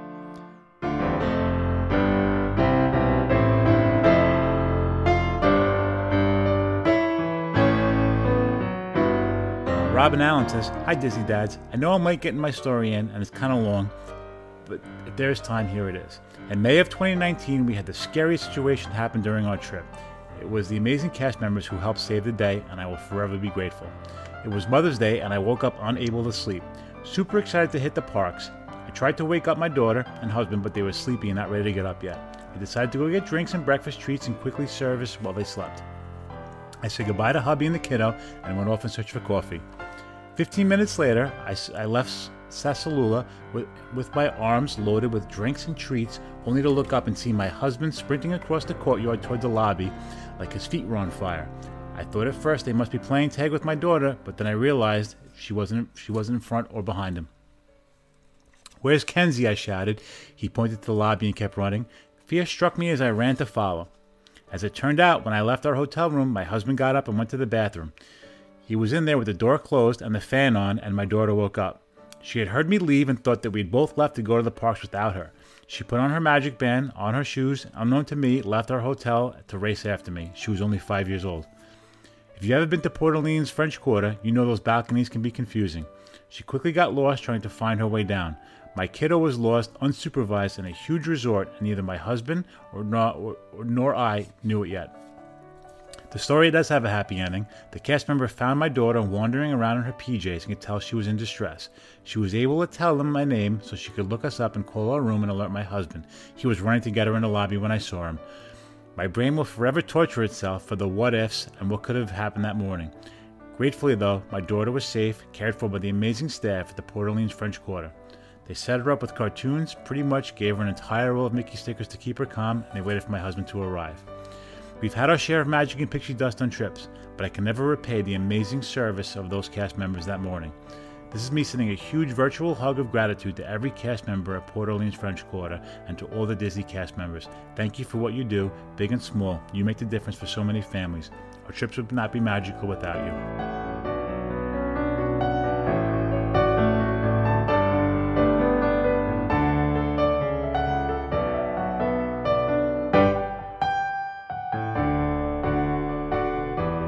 From Donald Wolverton Jr., he says, my story's nothing special, but on our last trip, my kid's first trip, my son was dying to ride Test Track with us, but the line was outrageous. When the cast member at the end of the line saw that my son was upset, he gave us 3 fast passes so we could ride it. That made my entire trip.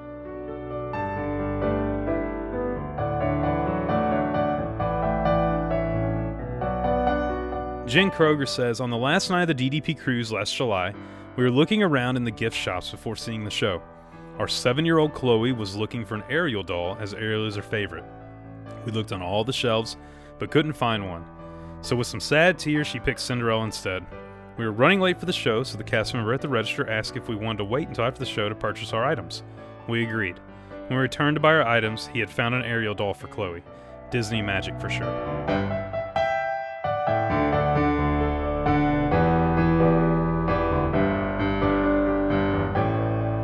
Irene Smith. Cast members are the best. We have been lucky enough to have so many special memories and moments with them. This special pixie dust moment happened in March of 2018 at Disneyland. We did a 4-day mini vacation with our daughter and grandkids. On Sunday, we were headed home, one more stop at Downtown Disney for me to pick up my Christmas ornaments. This was the year they were remodeling the World of Disney store, so no ornaments. We asked the cast member, she sent us to another store, still no ornaments. We asked the cast member there. She told us they moved them to the park, so now I'm crying. You see, every year this is what I do. I pick up new ornaments for Christmas. They mean so much when I get them from the park. Steph is a manager for Macy's, so she decides we need to talk to customer service. On our way over, Steph spots a cast member with a clipboard and headset. She first starts off with, I don't know if you can help us, and then explains what is going on. I don't say a word. I have tears in my eyes. She tells her about me waiting for the last day and how I didn't want them to get damaged. She smiles, looks at us, walks over to the gate, tells the cast member at the gate to let us in, and the other cast member asks if we need an escort. She sweetly says no. They are going in to purchase Christmas ornaments. My heart was about to explode. I smiled and thanked her so much. I gave her a hug. Steph took her name, and yes, we wrote a letter to Disney. We will always remember Marilyn from Florida. By the way, we had left David with the grandkids, 8-month-old, 4-year-old, and a 7-year-old, eating near the World of Disney store. He didn't have a clue what happened. Thank you to every cast member. And yes, I learned my lesson. I bring a styrofoam ice chest and place my ornaments in it as I buy them throughout our visit. No more last day.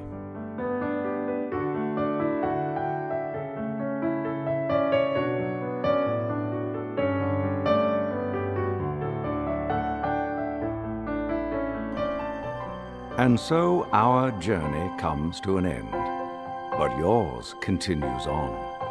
Grab hold of your dreams and make them come true, for you are the key to unlocking your own magic. Now go, let your dreams guide you. Reach out and find your happily ever after. And finally, from an anonymous cast member, he says, to my fellow cast members, I've struggled for the past week to think of the right words to say.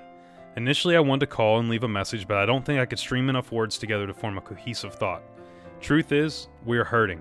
We are devastated, and we are suffering from fear and loss the world looking in can't fully grasp. This past week has been the hardest of my career.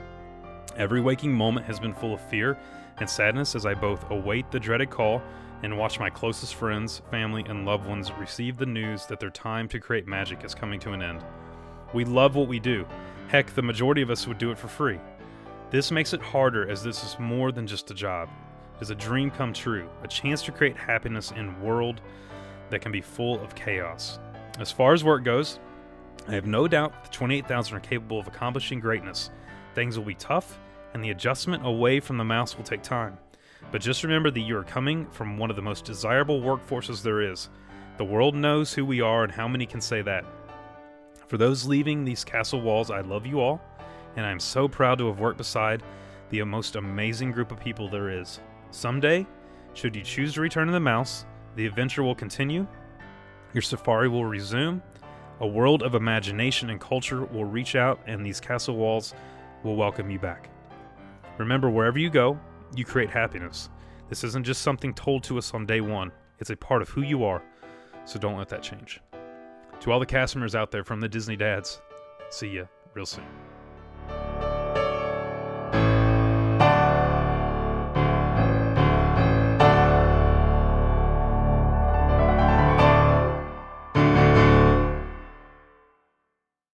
Now, Mouseketeers, here's one thing we want you always to remember. Come along and sing our song and join our family.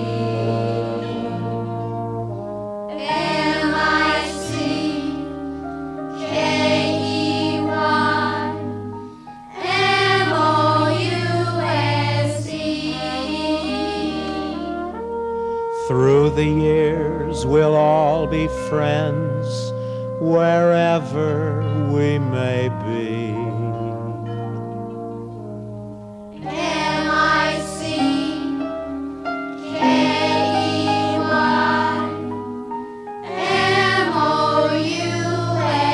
M-I-C-K-E-Y-M-O-U-S-E. Mickey Mouse.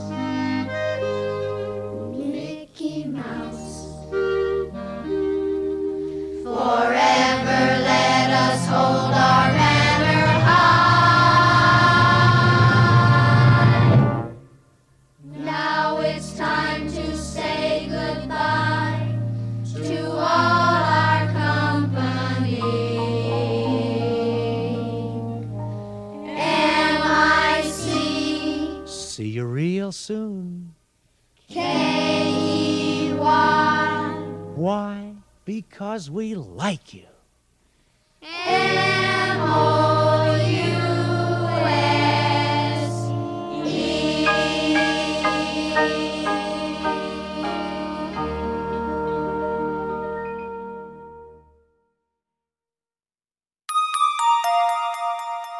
This has been YDF Media Productions.